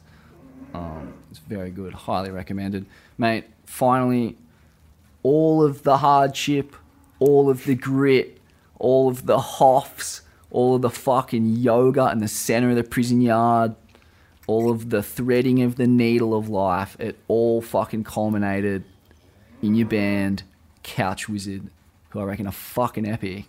Yeah, they're fucking epic. We are. The boys are on one and about to pop off. We've been hearing tracks this whole episode from them. But, mate, talk to us about the Wizards and the musical influences and, yeah. Yeah, so just before I set off on my trip to go get busted, to go to hell, that's when I met Clint, who's our lead guitarist, and I'd known Kai from before. Is Clint the one who went to the Kung Fu master? Yeah, Yeah. your band members are all from Lennox Head up here, and one of them, being from Lennox, thought naturally he was going to go to a Shaolin temple in the middle of some fucking giant city in China and train to be a Shaolin monk or train with the Shaolin monks and Shaolin warriors. Yeah. We just jammed and like... He's a character. And yeah, he's a nerd, but he's a character. That is like peak nerdism right there. He's Training in the like the Shaolin living temple. embodiment of fucking Stevie Ray Vaughan. He's picked up his juju from somewhere, maybe from the monks. They gave it to him. But yeah, so I met those boys and had a little jam, and I was like, "Fuck yeah, this is cool. Let's do it again." And then I met Luda at a house party out in Bangalore once I got out of jail. And he gave me a big rock MDMA. I was like, oh, this guy, we're going to be friends. Fuck, the old crystal handshake, eh? Hello, mate. He'd be my doctor for this MDMA therapy. But yeah, I remember when I was in there, I was like, all I want to do is get out of here and make music and start a band. And like, cause it's something, a dream I'd had since childhood. And like, I was like, it's 100% possible, no matter which way this goes. And luckily, I ended up getting out after 3 months. I got a fucking real good lawyer, and he turned the fucking scales around, turned the tide, and within a few weeks of having this good lawyer from Sydney come out and cost a few dollars, but man, charge dropped, got out, possession. Got a fucking Section 10, which is no criminal record. And I fucking walked out of there, and I was That's like, insane. fucking oath. Just from having a good lawyer. Yeah. You just got to grease the palms. Bit of buck shit Bit of buck for the shit. system. Bit of first world buck shit. And you're fucking out the door. A few Yeah. rupees to the fucking local cops or local solicitor. Yeah. And then, fucking came back to Byron and, started jamming with the boys. And then our friend Luke, he had a skate shop, T-shirt printing kind of night with our other friend Geordie. He was doing a photo exhibition. We played with this band called Dear Doing It, and we just had a week to write a 20-minute set, and we fucking played live for the first time. We were just like, fuck yeah, that's the best feeling ever, let's keep doing this. And we wrote some more songs, and that's where our songs like Valley of Frost and Magic and Ketabath it all came from. And we got offered to play the Northern in Byron, which was like, that was the whole reason I came to this area in the first place, was to watch Skeggs play there when I first ever came over here a few years ago. And I was always like, oh, fuck yeah, that'll be sick to play there one day. And then we did. And that was right before COVID all started, man. And we were just on this buzz. We're like, fuck, we've got something. We've got this something here, like Couch Wizard, like the sound. Like, when we played this show, we were opening act. And because, the boys are all from here, all our mates came down, the fucking place was rammed, like jam-packed, 7:30, Northern was fucking, back room was full. And we were like, right, this is definitely something that we got to continue. Mate, the show you guys played to close the night at the flood relief gig at the Northern, which was a fucking sellout plus fucking turbo. The cut joint was rafters, fucking. It was like a Mad Magazine cartoon in there. It was packed, and the boys closed the night out, and it was fever pitch. It had been a fucked up few weeks, sifting through mud and dealing with the fucking tragedy of the floods up here. And it was a big benefit gig of a lot of local bands, some iconic local bands. Nick Colby, it was in a Flying Machine. Flying Machine. And then you boys just fucking sent it there. Mate, it was an iconic performance. Fuck, I just remember, I can be in front and centre, shredding on the guitar and belting it out. Yeah, that's where, because it's so much energy, it's real raw passion, it's real feeling, like, and that's where I got a lot of the things for writing the songs from, is like, it comes from something far deeper within me of like, being in these fucking rock bottom places and like, yes, brother, feeling like that's when it comes out so hard. Because it's so true. The grit is real. It's not fake grit. It's fucking... You can't fake grit. That's the best thing about it. You can fucking grit your driveway, but you can't fucking buy it. You cannot buy that shit. It's earned through fucking the hardship of life. And then that's where it feels like, to me, that's the best feeling ever, is playing on stage and sharing that grit, sharing that story, sharing that emotion with people in this, the hope that they can relate to it on some level, and that it can, change at least one person's night or their life or whatever, in the same way as that music has changed my life and kept me going through my hardest times of being in prison, dealing with my mum's death and dealing with fucking going through COVID. Like, it's kept us going together. And like, one thing I didn't say about that first gig we played at the Northern, my housemate committed suicide that night. Fuck and like off. We went from the biggest high. He wasn't at the gig. He was the only person not at the gig. And then we found out at 7 o'clock the next day, after partying all night, that he decided to tap out.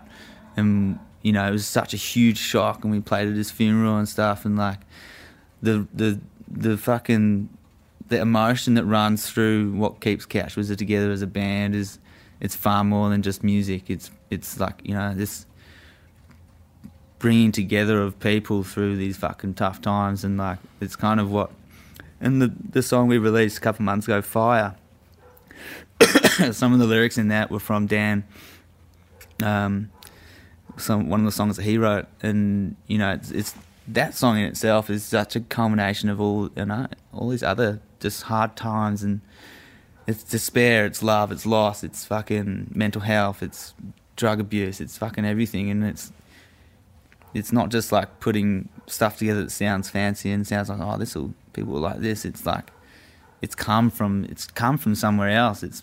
But it's being channeled through this avenue of, you know, us four wizards, and yeah, I feel like people resonate with it because it's fucking real. It's real and it's raw, and it's telling the story of life, which ain't always fucking rainbows and sunshine. It's, you know, and sometimes it's skulls, it's death, it's fucking lightning, it's a blizzard out there. That's right, man. And it wouldn't be life without the hardship and the bad shit, you know. Yeah. You couldn't have life without death. There needs to be both. Exactly. That's the nature of the realm in which we live, and it's, you know, it's... But we choose life, and we choose it every fucking day. And we choose it through working hard, putting the work in for the people around us. And love. That's why you get up. Yeah, well, it's about creating the conditions for love, isn't it? Yeah. Like, a lot of people say the word love and express it as a hollow platitude, but, you know, if you're not creating the conditions for love, there's no hope of love existing. So, you know, creating the conditions is taking fucking care of yourself, man. It's what it is. It's like, you know, doing all the right shit for your body and your brain and what it needs, and so you can stay trigger free and calm and stay in that serotonin state of contentment and kindness. If you don't want to do the work, then you got to concede to the fact you're not really going to be able to feel much love in your life. Yeah. No matter exactly. what you got. Yeah, and I feel like, getting the negative emotions out through this creative process turns the negativity into, you know, love, and it's like, it's a way to just fucking flip it on its head, and like, you know, it's like you don't go through all this shit for nothing, you know. You can create something beautiful out there which can help people and helps yourself. Like, I can feel immense levels of serotonin and oxytocin stuff when I'm playing these songs which have come from the fucking darkest of times. It's fully full circle, flipping it round and like turning that dark into light, you know, and spreading that fucking light out of your fucking heart and your lungs and your fucking fingers and everything else. Like, it's just busting it in the face of everyone. Wow. I fucking love that, dude. It's the fucking best. And when, like, it's when, sometimes when people come out after shows and like people who've never even heard of you, or some people who've never even into that kind of style of heavier music. I wasn't really into that music before I started playing with the boys. And just like, people were just like, fuck, what was that? Like, you guys are fucking, like, that was powerful, man. Like, and it's fucking really, it resonates with people on like such a deep level, because like, I feel like music is, there's different sides to music. You can make happy music, you make sad music, you can make trippy music that makes you just think in these spaces, but also like, you're giving people the space to go through their own emotions and process that in a form of fucking, you know, a gig. Or just listening, you know, to Spotify or whatever other music platforms you listen to music through, like, and it's such a gift, bro. Music is one of the most radical things. Like, it's the greatest quantum leap in like human experience. It's right up there, the ability to cultivate and create the sounds that in turn stimulate moods, emotions. Yeah, because it brings you right into the present. Yeah. Because it only exists when you listen to it. Like, you know, a song, you can't touch a song. You can only hear it, and you don't hear one bit. Like, you hear the song in its entirety. It's like something that Alan Watts said. It's like, it's not about getting to the end of the song, otherwise the fastest players would be the best, you know? It's about creating the masterpiece. It's creating the space for people to get into that space in, and then when they're in it, then it's out, it's done, it's over. It's like, life is being lived. You're not trying to get to the end of your life. You know, it's about living it and being in it, you know. It's fucking really cool. Like, and sometimes it's like, I get so lost in actually like, what is music? What is life? What is all these things? And I don't know, but it feels good.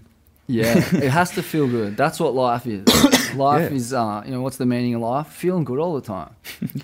I mean, which is impossible, but I guess that's what you can strive for, isn't it? To feel Well, if you create the conditions for love and you experience Exactly. that love and you're on that Imagine love just- vibration all the time, then you are feeling good all the time. exactly That's- feeling love all the time. So how do you do that? We got to create the conditions for that, and we through the conversation garden. that we're having, we know what those conditions are, Yeah. and you can't hide from it anymore, man. Like everyone knows now that there's certain things that you have to do to cultivate fucking love and kindness, and it's not just saying the word out loud like wishing for the tooth fairy. It's putting the work in, and Yeah, man.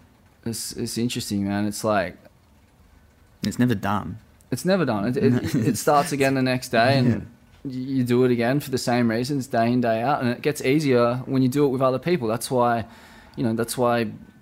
monasteries exist, and that's why football clubs exist. You train alongside each other for the common goal, and it feels amazing. You don't notice the hardship and the pain as much because it's shared. Yeah. It's a very strange experience. You do it one out, it's a lot more difficult. So, all encouragement and all power to anyone out there who's getting together and doing big group Wim Hofs and group meditations and group training of any description. Just sitting down having dinner together. That too, man. Anyone who's group celebrating, it's You celebrate the end of life. You celebrate life every day. It's you like, should be. fuck You yeah. should be having Food, big life. feeds of great food and a glass of wine or whatever it is with your mates, and fucking a big old stonker of a doinker. For sure. Spiffo if you're that way inclined. Not too late in the night though. Get you good sleep. Yeah. Cultivate the conditions for love. Never forget. Never That's it. forget. Love just doesn't earn itself, mate. You got to earn it. It's there to be won. Win the game. Win the love. But it's also like it's our natural state of being. I feel is like the soul or your individual's the state which you want to be in all the time is naturally like love and peace. But then like living within this world of duality is like there's plenty of things which